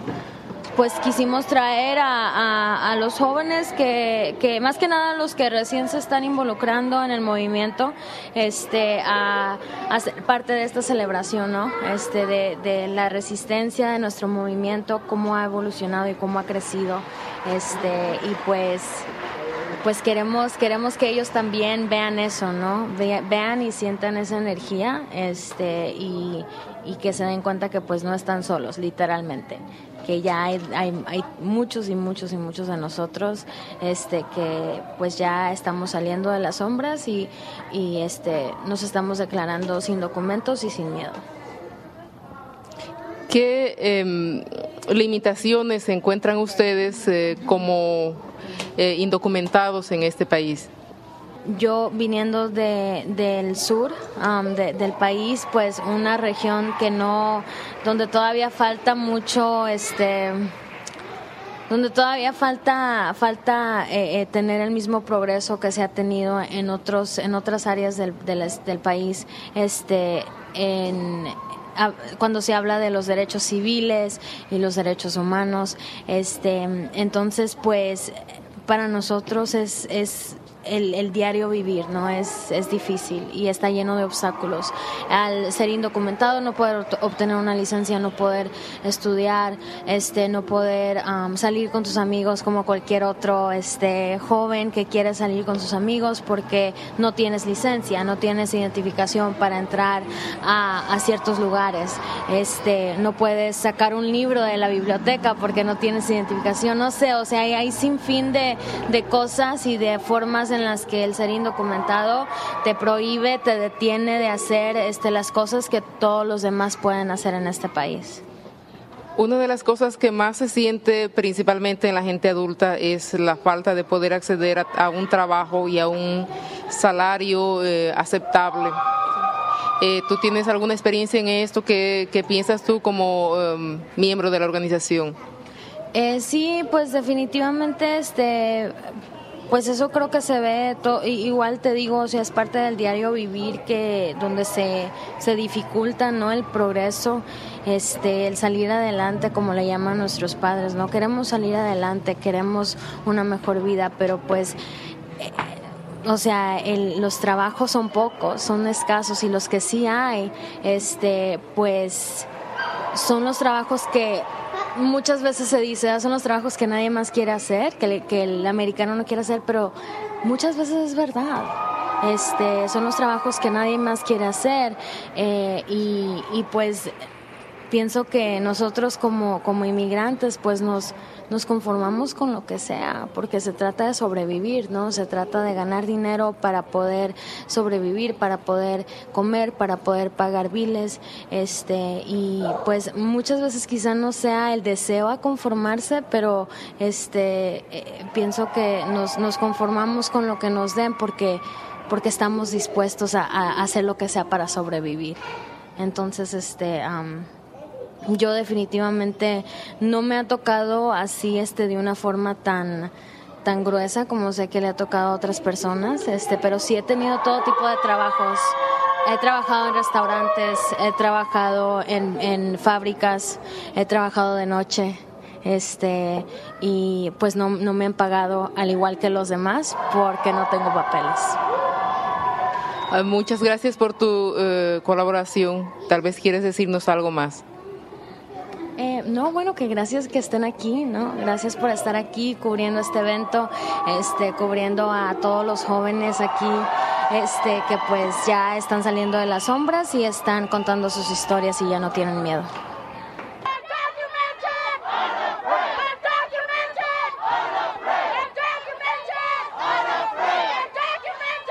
Mi nombre es Jonathan Contreras, yo tengo 25 años, soy de Detroit, Michigan.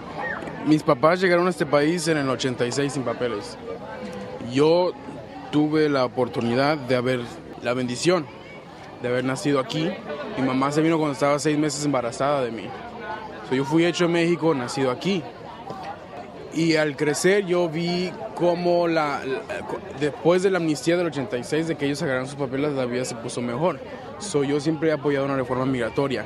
Pero no más eso, sino yo tengo muchos amigos que no nacieron aquí, que llegaron a los 2 años, a 1 año, 5 años, 6 años, son más inteligentes que yo, le echan más ganas a las escuelas que yo, pero se les hace más difícil ir a la universidad y uno ve que es un desperdicio porque a veces se salen de la high school, no van a la college, en vez se van a trabajar a un restaurante, se van a trabajar en el labor, en construcción, y yo que tengo la oportunidad no le echo las ganas como echaban ellos. Yo siempre he apoyado el Dream Act. Desde toda mi vida a mí me han enseñado que uno tiene que hacer lo que es justo y digno, y yo no puedo echar a perder la oportunidad y todo el esfuerzo que hicieron mis padres para estar en este país y tener una vida mejor. Para andar viviendo oprimidos, no. Y por eso yo estoy aquí. Sí, en Detroit yo soy parte de One Michigan, que es parte de NIA, de National Immigrant Youth Alliance. Ahorita estamos mucho luchando para in-state tuition, para que hayan ciertas escuelas como la University of Michigan que adopten una póliza donde los estudiantes que no tienen documentación puedan pagar por lo menos el mismo precio que todos los otros que viven y son residentes porque se criaron toda su vida en Michigan. Ha habido mucha opresión porque University of Michigan es una escuela muy popular. No quieren hacer algo que todos se sepan, pero sabemos que a lo mejor cuando se le quite toda la atención de las noticias, a lo mejor, porque sí es una escuela progresiva, liberal, es algo que ellos dicen que apoyan, pero no lo hacen. Yo también soy parte de un grupo en Michigan que se llama Movimiento Justicia y Paz. Movimiento Justicia y Paz es algo más de inmigración general, y lo que vemos es eso, de que mucha gente está cayendo en manos de inmigración por falta de la licencia de manejar. Este grupo, Movimiento Justicia y Paz, ahorita está luchando, hablando con algunos de nuestros representantes a nivel estatal para que introduzcan algún tipo de provisión para que por lo menos se haga un camino a una licencia, sea por un driving commission, un reporte, lo que sea, pero lo que vemos es que la aseguranza ha subido un montón. Pero no nomás eso, la gente al tener un accidente se están huyendo. La gente no están ahí porque saben que va a llegar la policía, no tengo licencia, van a pedir mis papeles, voy a caer en manos de inmigración. Y todo por una infracción de tráfico. O sea, no es que la gente está cometiendo un crimen grave, no es nada de que andar asaltando, la gente tiene que manejar. Y no sé cómo será en otros lugares, pero allá en Michigan, en Detroit, donde estamos nosotros, la gente trabaja en las afueras. Todos vivimos adentro en la ciudad y todos tienen que salir a los suburbios a manejar 45 minutos para ir a trabajar, y es ahí donde viene la policía y para uno, muchas veces por el aspecto racial. Ven que uno es hispano, lo paran, ven la licencia expirada, where's your papers? Y la gente, pues lo que estamos haciendo mucho es educando y informando a la comunidad de sus derechos. No tienen que contestar ninguna pregunta que te vaya a incriminar. Pero eso es algo que sí es un derecho. El derecho a manejar, la gente lo necesita. Bueno, y entonces con este testimonio de los soñadores despedimos este programa especial de Radio-Unidad por el Día del Inmigrante, y con los soñadores y a este sueño también nos unimos todos los inmigrantes de todas las edades y porque tenemos que seguir soñando y tenemos que seguir peleando juntos para un mundo mejor y para que ya no existan más leyes antimigrantes. No queremos que se repita el modelo de Arizona en Pensilvania, no queremos que se sigan construyendo prisiones privadas, no queremos que se sigan construyendo más centros de detención para los inmigrantes, no queremos más represión. Los inmigrantes también tenemos derechos y estamos aportando a este país económica y culturalmente. Así es, y pues yo otra vez los vuelvo a invitar a que se unan, y hay muchas organizaciones, como ya escucharon algunas, existían ya en Pensilvania, y pues unámonos y nos despedimos con música y feliz Día del Inmigrante, claro, hoy 18 de diciembre. Y nos despedimos, y esto va para todos los inmigrantes del mundo entero, y es por Calle 13. Feliz Día del Inmigrante, y acuérdense de que hay que seguir luchando juntos. Muchas gracias y un abrazo para todos y todas. Una pierna que respiran veneno de serpiente por el camino del viento. Voy soplando aguardiente. El día había comenzado entusiasmado y alegre. Dice: ¡pasaporte! ¿A dónde va por ahí, Juan Hilario, con esta noche tan fea? ¿Usted no se anima? Mire cómo está el camino, anegadito. No, hombre, compa, el camino es lo de menos. Lo importante es llegar, bro. Tengo tu antídoto, aquel no tiene identidad. Somos idénticos, aquel llegó sin avisar. Tengo tranquilito, para lo que ya no están, para lo que están y lo que viene. Tengo tu antídoto, aquel no tiene identidad. Somos idénticos, aquel llegó sin avisar. Tengo tranquilito, para lo que ya no están, para lo que están y lo que viene. Un nómada sin rumbo, la energía negativa yo la derrumbo con mis pezuñas de cordero. Me propuse a recorrer el continente entero, sin brújula, sin tiempo, sin agenda, inspirado por las leyendas, por historias empaquetadas en lata, por los cuentos que la luna relata. Aprendí a caminar sin mapa, a irme de caminata, sin comodidades, sin lujo, protegido por los santos y los brujos. Aprendí a escribir cabronerías en mi libreta y con un mismo idioma sacudir todo el planeta. Aprendí que mi pueblo todavía reza porque las fucking autoridades y la puta realeza todavía se mueven por debajo de la mesa. Aprendí a tragarme la depresión con cerveza. Mi patrono yo lo escupo desde las montañas y con mi propia saliva enveneno su champaña. Enveneno su champaña. Tengo tu antídoto, aquel no tiene identidad. Somos idénticos, aquel llegó sin avisar. Tengo tranquilito, para lo que ya no están, para lo que están y lo que viene. Tengo tu antídoto, aquel no tiene identidad. Somos idénticos, aquel llegó sin avisar. Tengo tranquilito, para lo que ya no están, para lo que están y lo que viene. En tu sonrisa yo veo una guerrilla, una aventura, un movimiento. Tu lenguaje, tu acento, yo quiero descubrir lo que ya estaba descubierto. Ser un emigrante, ese es mi deporte. Hoy me voy pa'l norte, sin pasaporte, sin transporte, a pie con las patas, pero no importa, este hombre se hidrata con lo que retratan mis pupilas. Cargo con un par de paisajes en mi mochila, cargo con vitaminas de clorofila, cargo con un rosario que me vigila. Sueño con cruzar el meridiano, resbalando por las cuerdas del 4 de Aureliano y llegarle temprano a la orilla. Por el desierto con los pies a la parrilla. Vamos por debajo de la tierra como las ardillas.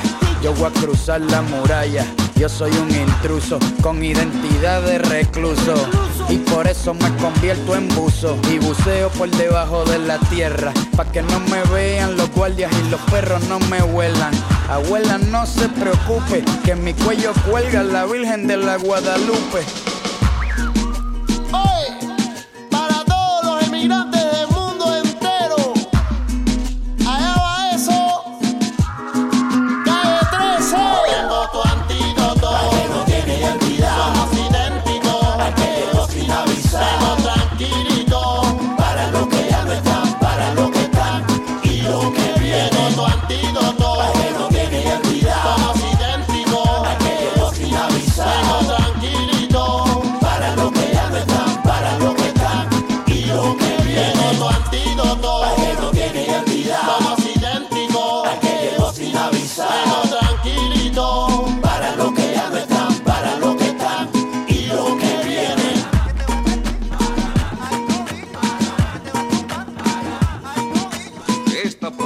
artístico-cultural, hecha con cariño y con esfuerzo, sea como un llamado de voluntad y esperanza para todos.